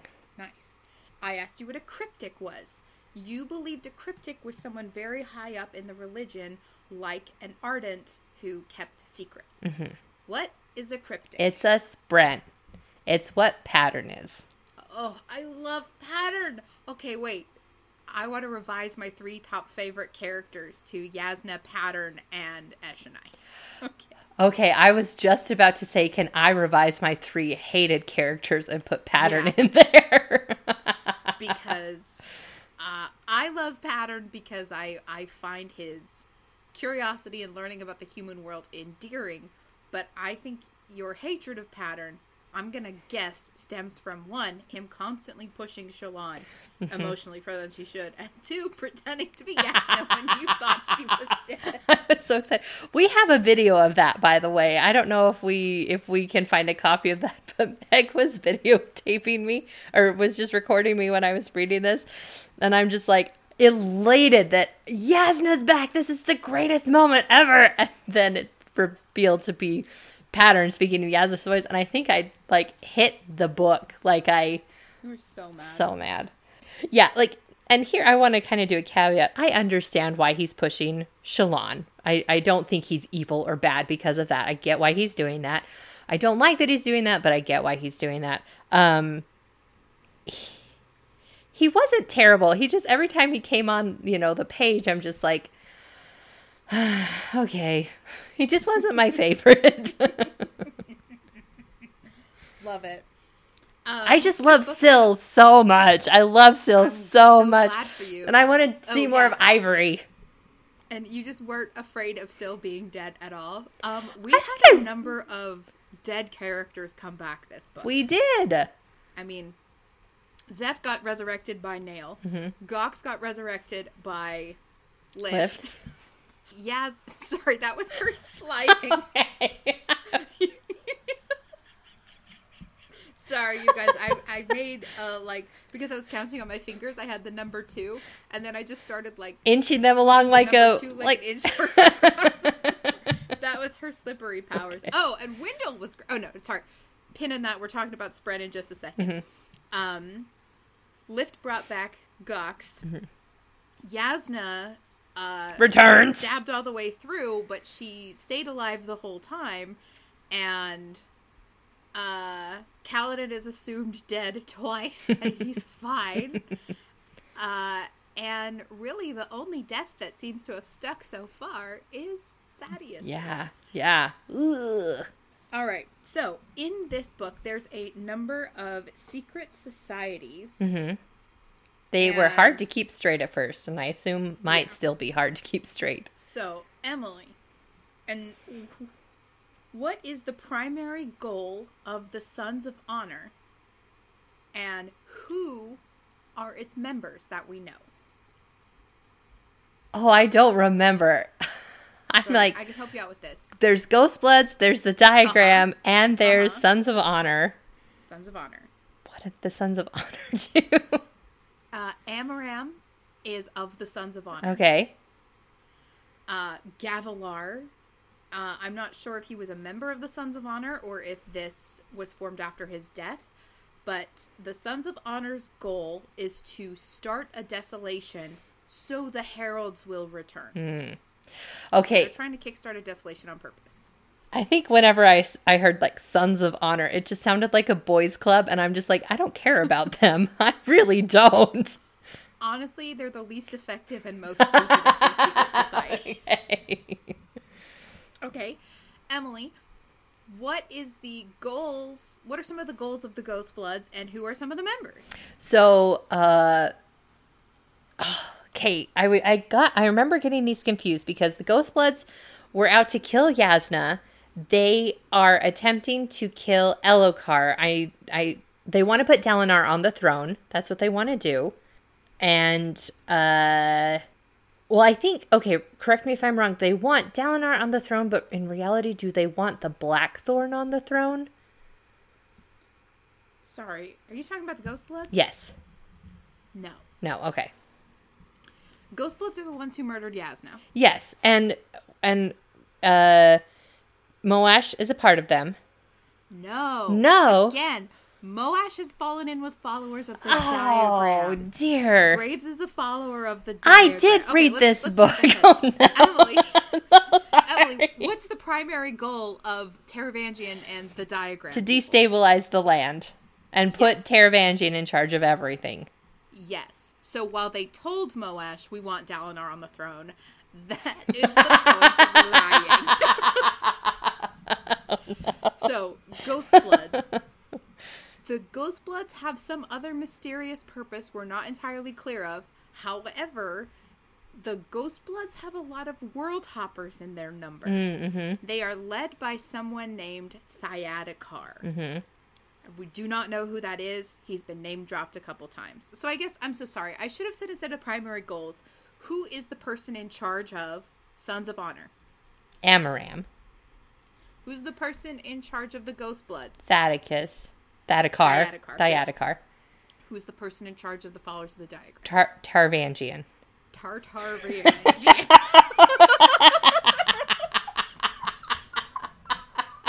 Misa back! Oh, nice. Thank you. Hey, Emily, where did the diagram come from? It came on a day where, like, this shouldn't have been possible. But it came on a day where Taravangian is incredibly clever. And remind me, is this something he went to the Night Witch, the Night Spren to get? Yes. Okay, so this is like his gift and his curse? Yes. Okay. He asked for, his specific wish was he asked for the capacity to save everyone. Mm-hmm. And she gave him that, but not the compassion. Okay. So he comes up with basically a plan on how to take out his competition. Because if he's in charge of everything, he's the ultimate authority and the ultimate person who's capable of taking care of everyone. And so this is making me nervous, though, because the diagram only works if specific things happen and specific people are executed or taken out of the picture. But the more time goes on, the more splinters are kind of breaking off. And it's, instead of it being this neat, complete diagram or plan, they're having to make a lot of emergency decisions or, hey, this already happened. We didn't want it to happen. Like, Kaladin was not supposed to become a Radiant. He was not supposed to be able to protect Dalinar from Szeth. But who's Moash come and trying to murder Elokar with? Graves is his name. Graves. And so Graves is like, no, we were trying to prevent this, and yet our hubris has led to you becoming a Radiant. I mean, he doesn't say that, but that's basically what happens.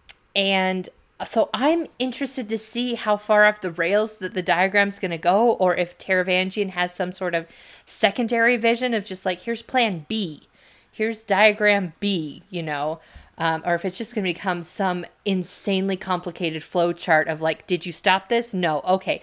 Did this happen afterwards instead? Yes. Okay. Go here and do this. And if no, go here and do this.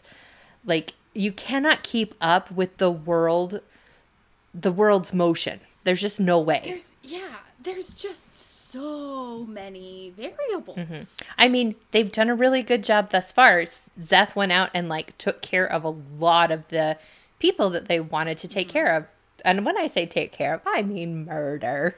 Yeah. Oh. All right. And then I have 2 Cosmere phrases. One of which I told you the answer to, so I'm going to check and see if you remember it. If you don't, I will tell you again. Thank you. And the other one is a Cosmere phrase that I've asked you about multiple times, and you don't have the whole picture yet. So, is it honor is dead? No. What is investiture? That is the magic system. That, yes. Yes. So, Stormlight is a kind of investiture, metallurgy. It is, though, right? I know. Oh my gosh. It's not bending, but my brain's only giving me Avatar The Last Airbender stuff. What is the magic system in this board called? Whatever. the breath system on Warbreaker is a type of investiture. That's like breaths on Warbreaker is where the investiture is stored. Hemalurgy, which is one of the three. Oh my gosh, this is so embarrassing. Why can't I remember what the Mistborn Metal magic system is called? I want to work on these! Allomancy! Okay. Listeners, I didn't have to look it up. I dug deep into my mind and I found it. Whew. I need to go to my mind palace. Oh, it's Christmas in my mind palace. Okay. This book, we met a lot of new Spren. So let's talk about each of the Radiants that we've met so far and who their Spren are. So we've got Kaladin and Syl. What kind of a Spren is Syl? An honor Spren. Great. Amazing. I almost said wind, and I knew that wasn't right. Shallan has Cryptic, who his name is Pattern. And from the exposition dump that we got from Yasna near the beginning, Spren have nobility, Spren have cities, and I know they've said it at some point in the first two books, I don't remember who, but Emily, I will let you know, Cryptics and Honor Spren are two huge Spren societies. Okay, and they hate each other. They hate each other. Interesting. I wonder if we'll hear about Spren wars in future. Remember? I instantly shifted my face into the non-spoiler strain face where I go, oh. Lift has a Spren. His name is Wendell. I don't remember what he is called. I don't think we get the information. Lift just tells us he's a Voidbringer. That's right, and he keeps trying to tell her things, and she tunes him out, much to the frustration of the readers, but it fits her character perfectly. Okay. We do know what kind of Spren Wendell is, but I don't know if it was said during the chapter we read. So let's get back to him after we do Edge Dancer. Okay. But Emily, how did Wendell choose Lift? He didn't want to choose Lift. He was ordered to choose Lift by the Night Spren? The Night Witch? What? No.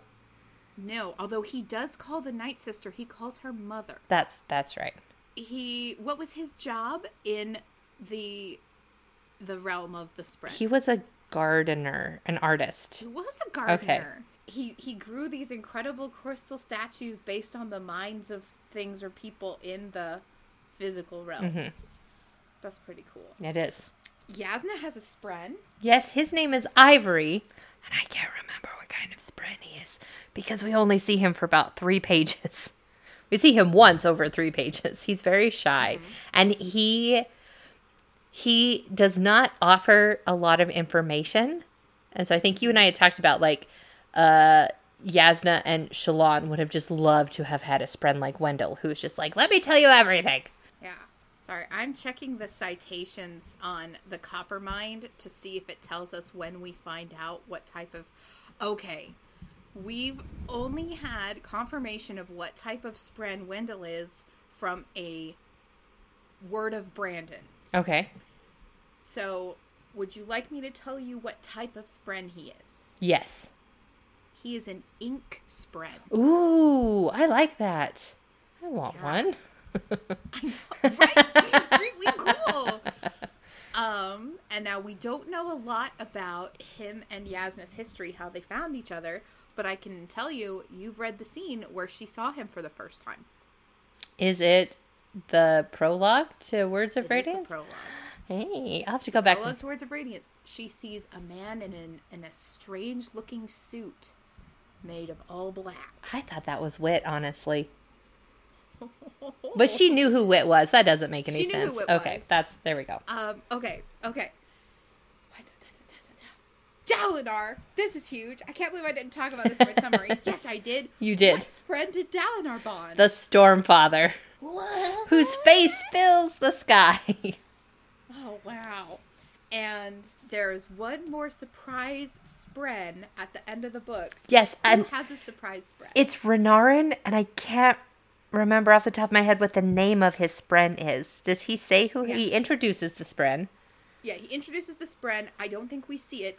Renarin's spren is named Gliss. Gliss. Glys.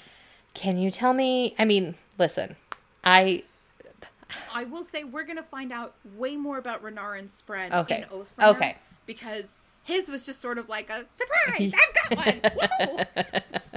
Whoa. Okay. Renarin was so off screen in Words of Radiance because Brandon was trying to keep this spren a secret. So I will let you know we get a lot more Renarin and we get a lot more Dalinar in book 3 because they're not keeping secrets off page like they were in book 2. Okay. All right. Now, we've listed all of these new Radiants in their spren. Now we're going to check and see if you remember which type of Radiant everyone I don't. I will tell you this right now. We can still do it, but I will tell you right now. I believe in you. I think you're going to get 5 out of 6. Okay. Kaladin is a Windrunner. Nice. Shallan is a Lightweaver. Yasna is an Elsecaller. Lift is an Slippery Bastard. Nope. It's the title of her book. Edge Dancer. Yes.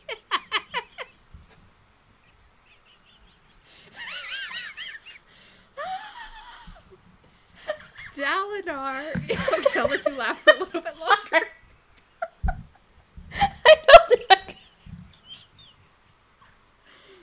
Okay. Whew. Dalinar is a... It's the one where there can only be 3. Yes. I can't remember what the name is, but I do know that about it. Okay, your hint is 007, James... Bondsmith. Yes! I did it. That's 5. That's 5. Now, Renarin just says his once, so it's okay if you don't remember what he is, but Renarin is a... Science Smith. Right.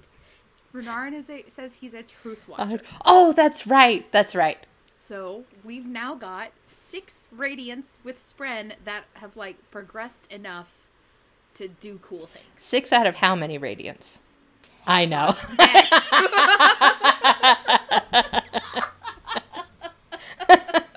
I know.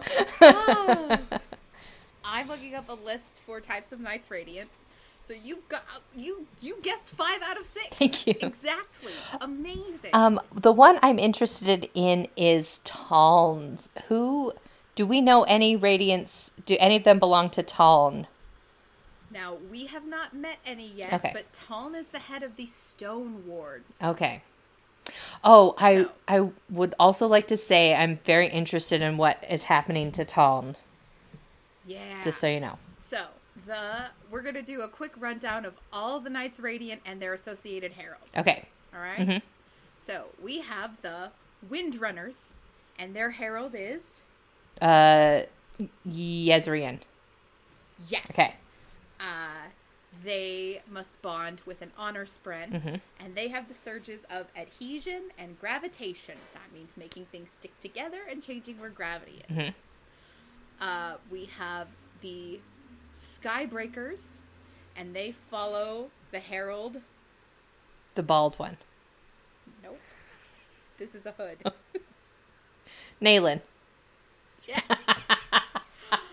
I'm not going to tell you what kind of spread they bond. Okay. But they also get gravitation, but they also get something called division. And, yes. So, Naelin has taken Szeth. He has. We originally know Szeth only had those powers because he had one of the original honor blades. There was no spren associated with him. Correct. Now he has Nightblood, same sort of sword with a power. Is Naelin going to assign Szeth a spren? Sparkly. Okay. We've got something is called a Dustbringer, and the Dustbringer's herald is Chichanarach. So we have not seen any Dustbringers yet. Okay. I will let you know there is great interest. People want to see Dustbringers. And the Dustbringers have something called Division and Abrasion. Okay. The Edge Dancers, their herald is Vedal. Okay. And she's about loving and healing. And I'm not going to tell you what kind of spren they bond, but it's Windle. Okay. So when you find out what Windle is, then you'll know. Okay. And they have the powers of abrasion and progression. Okay. And progression is the thing that lets you heal other people with Stormlight. Got it. So Kaladin and Shallan and Yasna, they can all heal themselves with Stormlight, but you need to be really good at progression to heal someone else with Stormlight. Okay. So, next up, number 5, Truth Watchers. Mm-hmm. Their herald is Pelia. Okay. And they're about being learned and giving. Again, you don't know what kind of spren they bond, so that's still a secret, but they also have progression, and they have the illumination. Okay. So, eventually, those are supposed to be the gifts that Renarin has. Okay. So, 6, we have Lightweavers. Who's the herald in charge of the Lightweavers? Shalash. Yes. And what kind of spren do Lightweavers get? Cryptics. And they Cryptids. have the surges of... Sorry. Yes. They have the surges of illumination. Mm-hmm. That's what she uses for her light weaving. Okay. And transformation. That's what she uses for soul casting. Okay. So, if we're next to Lightweavers on the circle pie, who else do we know has the surge of transformation? Who taught her how to soul cast? Yasna. Yes. So, what kind of radiant is Yasna? She's an... Okay, I always thought it was elk, E-L-K, but it's... But I found out recently. Why are you making so much fun of me? Because they don't have elks on Roshar. They have chickens. You know. They could have other animals. Maybe. Anyway, she's not an elk caller. What is she? She's an else caller. E-L-S-E. Yes. Else caller. Their herald is Batar. And they have an ink spren with the surges of transformation and transportation. That's how she can get to Shaketamar. Okay. No. Not exactly. Okay, so transportation, I'm pretty sure that's what we saw her do at the end of the book. Okay. Where she showed up where Wit was. Alright. Will Shapers, we haven't seen much. That's Kalax. That's Kalax group. Mm-hmm. And I won't tell you what kind of spren they have, but they have transportation and cohesion. I don't know much about those. I'll just say that right now. Okay. But the Stone Wards are with...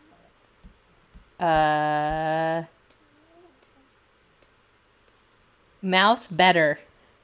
Tall. No.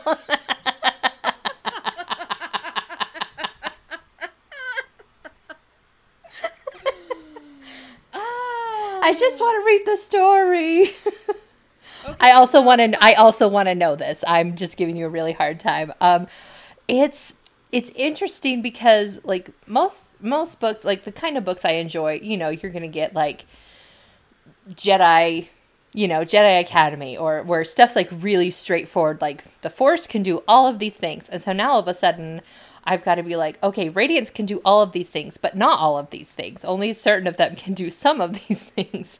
And so I will get them straight eventually. Thank you for being patient. You're welcome. And plus there's 10 of them. It's so hard to keep track of all 10. And I think that's why we're being slowly introduced to just one kind of Radiant at a time. Mm-hmm. But Stone Wards, they have the surges of cohesion and tension. Mm-hmm. And again, I'm not entirely sure what those are yet. We'll find out. Okay. But we have the Bond Smiths, and their herald is... the bald one. That's Ishar. Ishar. And there are only 3 spren in the world that you bond to become a Bond Smith. So... And you know one of them. Who is it? Yeah, the Stormfather is one. So are the other 2, like, this big? Like, as big as the Stormfather? Size-wise... Do you know what? Rayful. Okay. Rayful. Okay.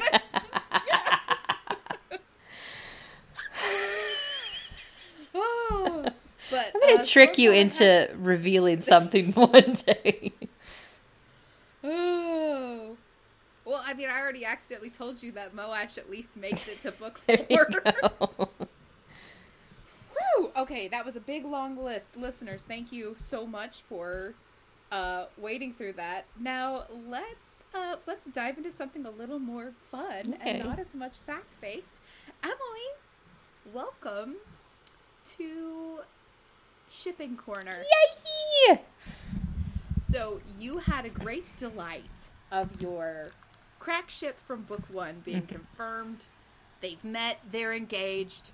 What's next for Adolin and Shallan? Okay, I think I talked about this a little bit in one of the other chapters, but what I'm worried about... Oh, hold on. My computer just started saying, hey, sign up for Apple Music. And I don't want to. Here's what I'm worried about. I am over love triangles. Okay. We've had... one in Twilight was really good. One in Hunger Games was really good. They're very... What? Sorry. Nope, nothing. Oh, no. Is there going to be a love triangle? No, sorry. I was laughing that you said that the Twilight love triangle was really good. Okay, Only because I didn't believe for a second that she would choose Jacob over Edward. Yeah, I mean to the point that, like, people were choosing Team Jacob over Team Edward. I was with you. I was always Team Edward. I didn't like Edward. I'm just like, there's no way that Bella will ever like someone more. I wanted Jacob Black, and then... you know what? We don't have time for this. No. Jacob Black would have been better for Bella, but there's no way that she would have gone for him. That's the hard part. Yeah. And like I said, I love the one in Hunger Games because the person I liked the most ended up, like, Katniss ended up with him. I am so worried that this is going to turn into a love triangle. I can't imagine Brandon will do that, but I'm very afraid it will with Adolin, Shallan, and Kaladin. Because, like, the whole scene when Shallan and Kaladin are stuck in the high storm and they're bonding over, you know, everything that's going on, their past and things like that. And Kaladin's admiration for Shallan grows, 3 sizes that day. But I'm also waiting for Tara to show back up. I'm really, really hoping... I don't know. I can't, like, I don't really want to make any guesses about, like, Tara or if Laurel's going to come back or anything like that. I just really hope Adolin and Shallan stick it out and stick together. That's what I really want in my heart of hearts. I love them together so much. So I'm really hoping, here's what I'm afraid is going to happen.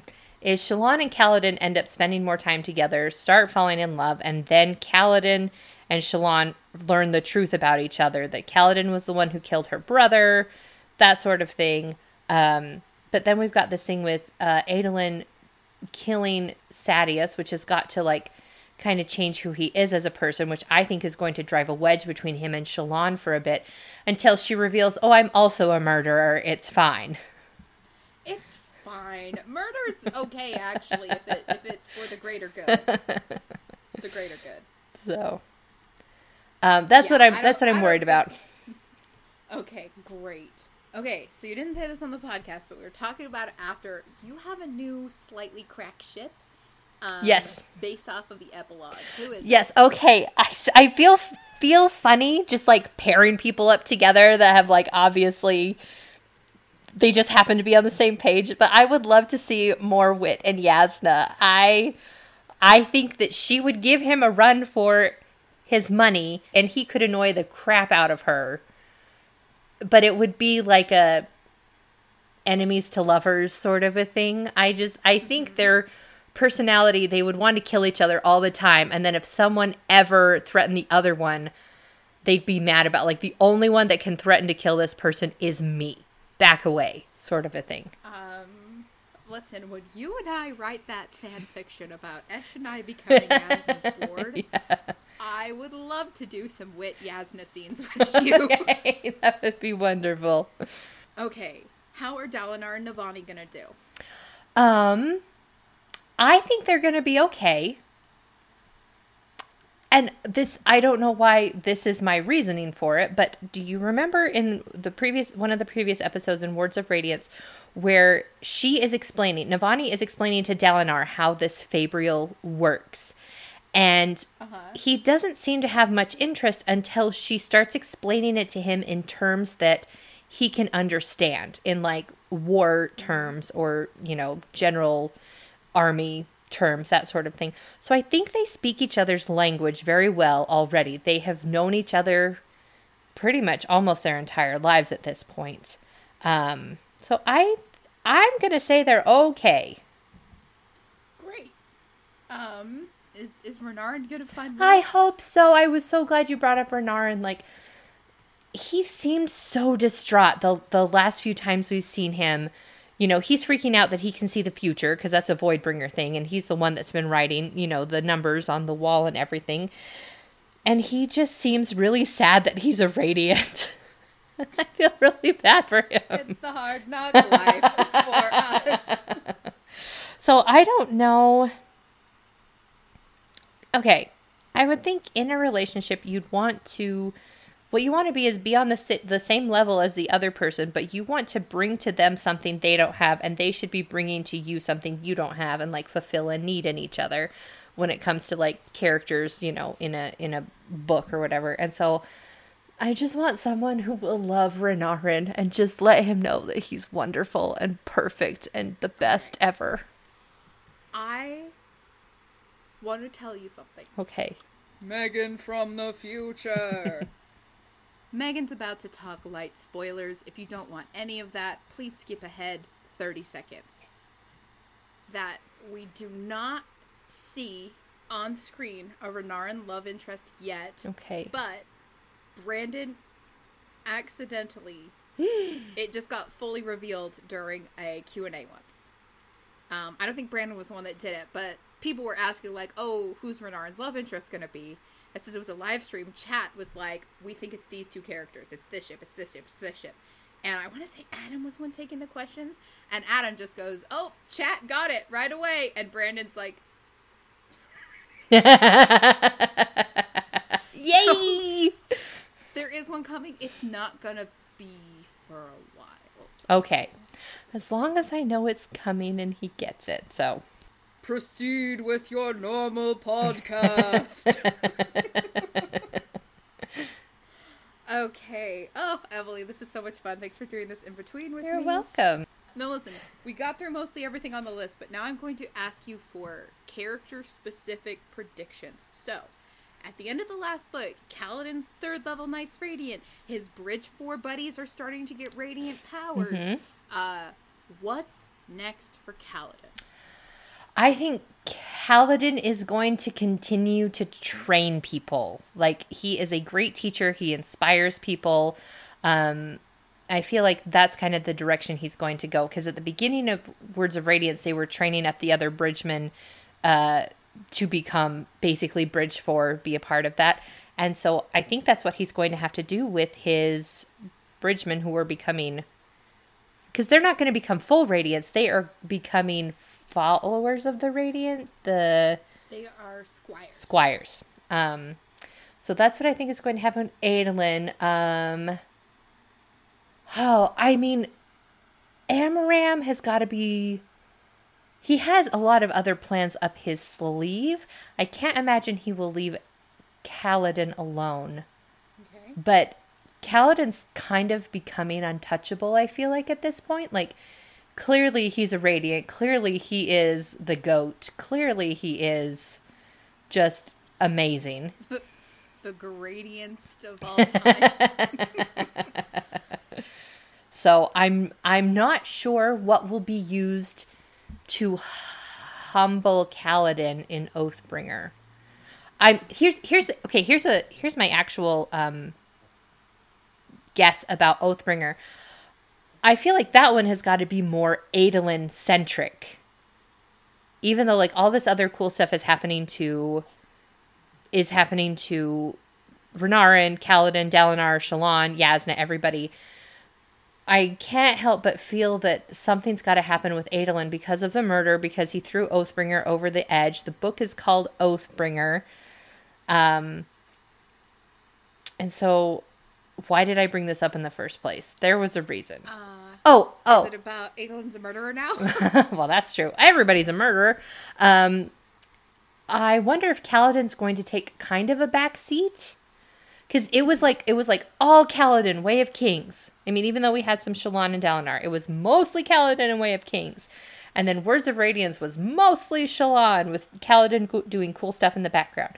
Not that I'm hoping we're getting less and less of Kaladin as time goes by. He's great. Mm-hmm. But that's one of my predictions for Oathbringer, is that Adolin will kind of be, it'll be Adolin! Yeah, it'll be someone else's time to shine. Mm-hmm. Okay. Shallan, this book, she's been really exploring her past and her trauma. Mm-hmm. It's been really hard for her. She's starting to have... Okay, I want you to talk about Shallan, and then I want you to talk about Vale and, like, okay, her life as nobility and her life as a ghost blood. Okay. I was thinking about this the other day because she straight up tells Pattern at one point when he's like, you need to remember. And she's like, do you want me to be catatonic? Do you want me to not be able to do anything? Because that's what will happen if I remember. And so at the end of Words of Radiance, she does remember. Like, she remembers what went on. So I don't know if we are... Ooh, okay. I don't know if we are going to get, like, Shallan in a fugue state who only does stuff as Vale. Like, maybe she disappears. Like, Shallan, like she's not physically there anymore. She's gone off and it believes she's Vale or something. But I feel like we're going to get more Vale than Shallan and Oathbringer. Okay. Oh, that's so cool. I love that. Thank you. Because Vale doesn't have to listen to stupid Pattern. No. All right. Yasna's back. Yasna's back. What's Stop. Oh. Tell me how cool it was that I was right. Quite annoying, really. Poor girl. No, it was so cool, and it took everything I had to, like, keep a straight face and keep us in the moment, because I love the reveal of Yasna at the end. I'm going to take some time to plug Stormpod here. Okay. Because Jack also Jack is the Stormpod's unspoiled listener. Mm-hmm. He held on to Yasna being alive through the whole thing. Mm-hmm. And as they're doing their live read of the epilogue, mm-hmm. Jack is like, it just starts off with wit at the end, and then Jack's like, I honestly thought Yasna would come back by the epilogue. Oh. I guess she really is dead. Oh. And then, like, 3 pages later, Yasna showed up, and we were all like... So I actually took a couple screenshots of Jack's face when he realized Yasna was back, and I shared them in the Stormpod. Oh, so that's wonderful. You people and your unshakable faith in Yasna will win. Okay, so the reason why I never I didn't want to believe Yasna's coming back is I sometimes get annoyed when death doesn't mean anything in a story. Mm-hmm. And I loved the idea of someone so far along the journey who would have been so helpful to Shallan mm-hmm. being taken away from her. But I love that by the time Yasna gets back, as we saw in the epilogue, she's now behind the times. Mm-hmm. Mm-hmm. So what's up with that? Yeah. Emily, Yasna's back. She and Wit are way far away somewhere else. Yeah. So, 1, how quickly will she get back in the story? And 2, how will she fit into the structure of everything? I feel like it won't take as much time as we think it might be, only because she's a Radiant, she has some sort of ability, and then there's Wit as well, who world walks, so they've got to have some sort of shortcut, some sort of fast travel mm-hmm. to get to Yurathiru, or like maybe Yasna knows where another platform is that will get them to Yurathiru. Oh, yes. Nothing. I love that you said that. Keep going. Put a pin in other platforms.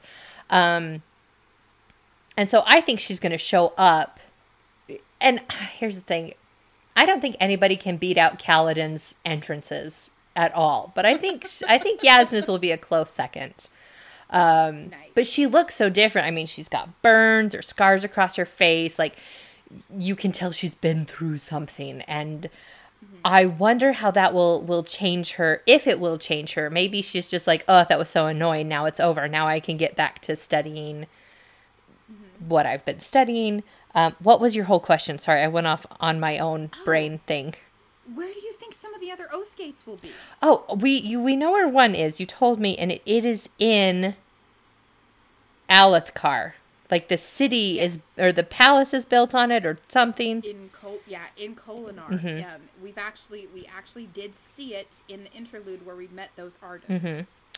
So I'm almost wondering if there's one in every major country.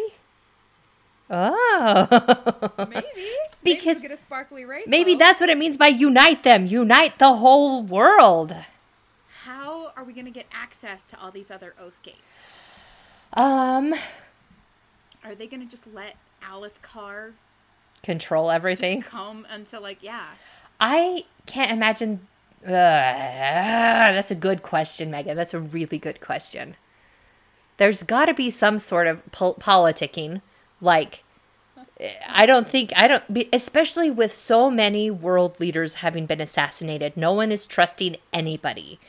And can you tell me, or do you know, did the diagram predict that Eurythera was coming back into play?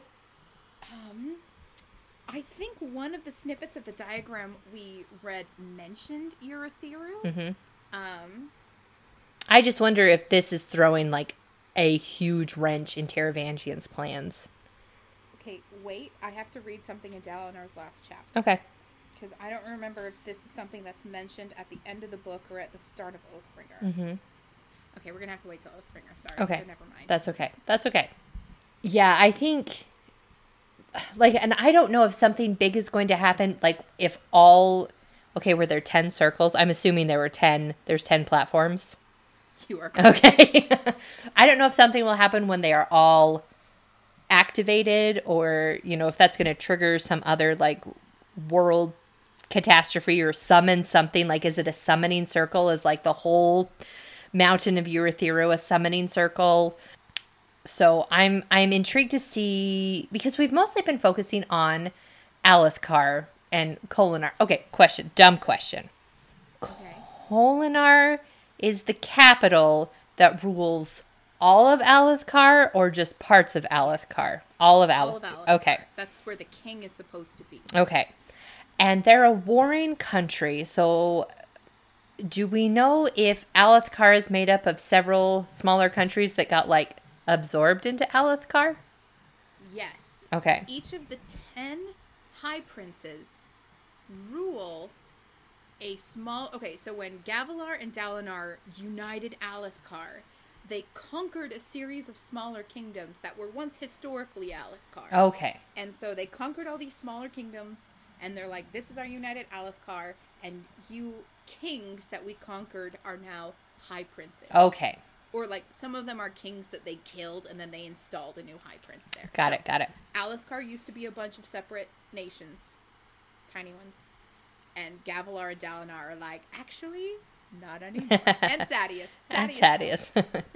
And so, I'm intrigued to see, if people are just going to straight up be like, no, you can't use our platform, and Alethkar comes in and says, too bad, we're going to do it anyway. Like, I don't know how much power Alethkar has at this point, so. I mean, their king hasn't been killed, so they're a little better off than some of the other places, like Yakaved and stuff like that. What was Taravangian doing the last time we saw him? He was... The guy with the 2 different eye colors was there. Okay, so he did become King of Yakaved. Yeah. Okay. Yeah, Taravangian is now the king of Yakaved. And Carbranth. Yes. Things I want to flag for you. Okay. The Unmade.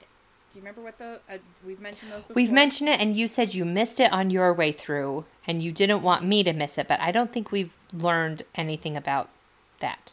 Okay. We've heard the names of a couple of them. Sia Anat is one of the Unmade. Okay.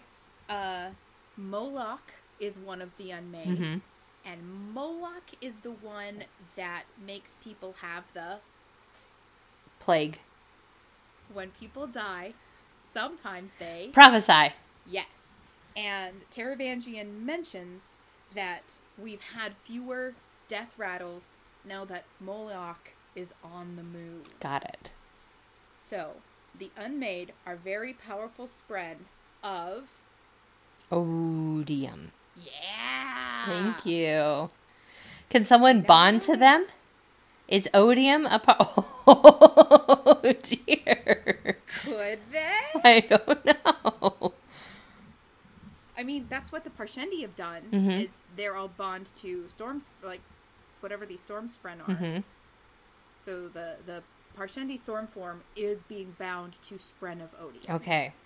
And I'm guessing, since we've proven that Dalinar can bond something as powerful as the Stormfather, it could be, you could potentially bond with one of the Unmade, or one of their spren. Because, you know, like, Syl is an honor spren, and she's connected to the Stormfather. Mm-hmm. That the Unmade, powerful spren can have smaller of their own spren. Uh-huh. So, maybe keep an eye out for that. Sounds good. All right. Sorry. We're talking about characters. Hey, what's Zeth and Naelin gonna do? Oh, I almost want them to visit Taravangian. Like, I would like Zeth to be able to meet Taravangian face to face as a quote unquote free man. What's gonna be up? Elokar has expressed interest in learning to be a better king. Yes, he has. I was so happy when he was hanging out at the Herdazian place, and the mom was just like, I don't care if you're king, you're gonna do what I say or whatever. And I applaud Elokar for his awareness that he knows he could be better, or he wants to be better, but figuring out how to be better or what it means to be better, like, that's its whole journey of itself. But I love that he's aware of that he's not just some really stereotypical character of just like, I will never change, I will always be the bully, I will always be the dictator, I will always do these things. And that just adds a whole nother layer of complications when it comes to Roshon and Moash's grandparents and all these things. Like, Elokar is going to have to face up to what he's done, even if it was done, I'm going to say in ignorance, but I don't mean ignorance. I just mean like he allowed himself to be led by other people and didn't take part in his own journey. Okay. Hey, what's Moash gonna do this Oh, will make people hate no, him? he's going to be sad. He's going to be sad. Why? Okay. Listen. Emily, What? if Moash was as sad as Zeth, would you like him more? Yes. Okay. Is he not going to be as sad as Zeth? Is he going to be... Rainbow, obviously. Oh, can you tell me, do we get Moash POV in this book? I can tell you. Okay. Right No!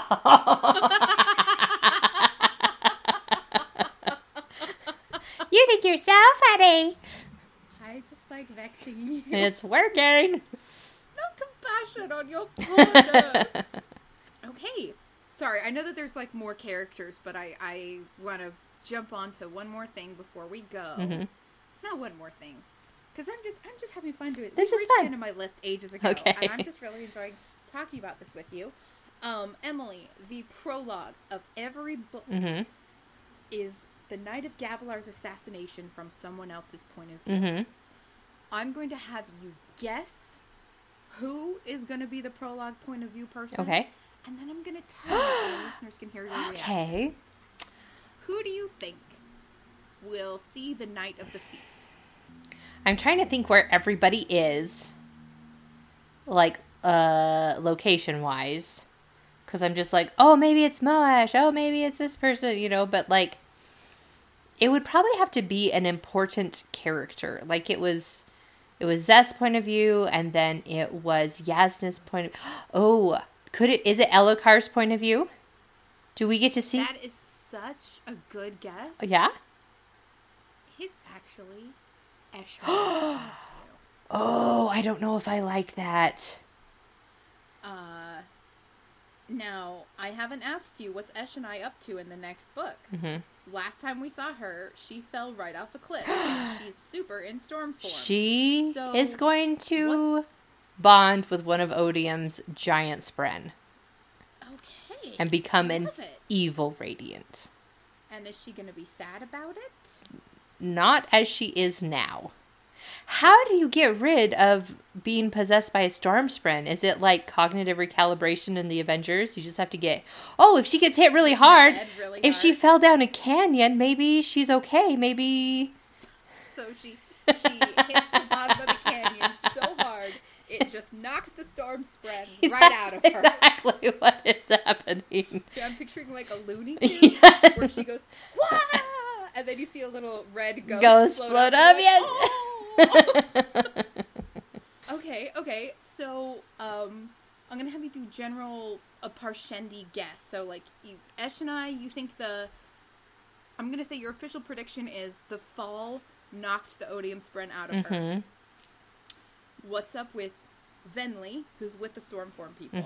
And then I'm gonna ask, what's up with Thude, who ran away with the non-Stormform listeners? I can't imagine that those who ran away would be eager to go find the Alethi and team up with them, because I'm pretty sure they're sure that the Alethi will kill them on sight. So I wonder if they're going to go hide in the canyons, or if they are going to go try and join forces with someone else, another country, like as refugees. But with Venli, I think she's going to become one of the big bads. I think she's going to be a villain. Okay. I think she's going to be a secret, like if Renarin became a villain. Like, ooh. I don't want that to happen, but Venli, I feel like I feel like Venli knows. Like we were talking about, like Venli knew a lot more than she was letting on. Like, she's crafty, she's cunning. I think maybe she's been biding her time, and this is her time. Right. Okay. What's up with food? Oh wait, no, sorry. You said refugees. Yeah. All right. Now, oh no, I had my final question in my mind. Oh yeah. What's up with the listeners in general? The Everstorm just turned all of the listeners into Stormform. I almost wonder if they're just going to create storm after storm after storm to drive out the Alethi, but unbeknownst to them, the Alethi are already gone. The Alethi are in Urithiru, where the storms can't touch them. So unless all of the Parshendi find a way to activate the platform and actually go to Urithiru, I don't know how they're going to do anything to the Alethi. Well, we will find out when next we read Oathbringer. Woo! Final question. What's a Rashadium? Nope. That's my question to you. Oh, wait. I forgot to ask you. What's that announcement? I don't know yet. Okay, great. My real last question. Who's going to... No, I don't want to even think about that. Oh, no. Do I have to guess? Yeah. I do. Navani. Okay. It will be so sad. And Dalinar will be so sad. And it will be bad. All right. Well, I've told you who the prologue is from. Now, I think it's only fair that I should tell you who is the flashback character of these books. Yes, please tell me right now. Emily, this is going to be a Dalinar flashback. Okay, listen. I miss Way of Kings Dalinar so much. Okay. Is this going to give me Way of King Dalinar vibes, or is this going to be like, oh, I'm so sad, I don't want to read this anymore vibes? Oh, that's such a large spectrum of questions. Here's the thing. Okay. Because it's memories and flashback, I will tell you we're going to see young Dalinar. Okay. Young dad Dalinar? Like with young kids? Or like pre... Oh. Okay. But, Emily, Kaladin's flashback flashbacks led up to what traumatic event in his life? Oh, no. It led up to Tien's death. Shallan's flashbacks led up to what traumatic event in her life? Her dad's death. So, if you could hazard a guess, what do you think Dalinar's flashbacks are building up to? Either Gavilar's death. Okay. Or they had a third secret kid that died. Okay. Who had a third secret kid? Dalinar and Okay, here's the question. Do you think will feature in a flashbacks? Ooh, that's an interesting question because if it's a flashback and we're experiencing it in like quote unquote real time, I would think that we would get to see her.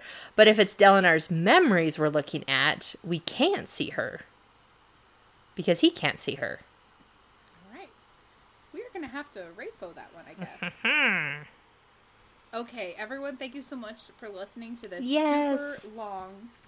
super long epigraph in between episode. I've been having so much fun with this. And we're going to let Emily start reading Oathbringer right away. But lovely listeners, again, you are going to get 2 more interlude episodes before we get into Emily's Oathbringer reactions. Because we need some time to, build up our Oathbringer stock and storage. But I'm going to wrap this up by saying I'm going to get back to drawing fan art. I'm going to get back to working on my book. Ooh, and I know you're going to finish it. And do you know how I know that? How? It's because I believe in you. Oh, I believe in you too. Ready, break!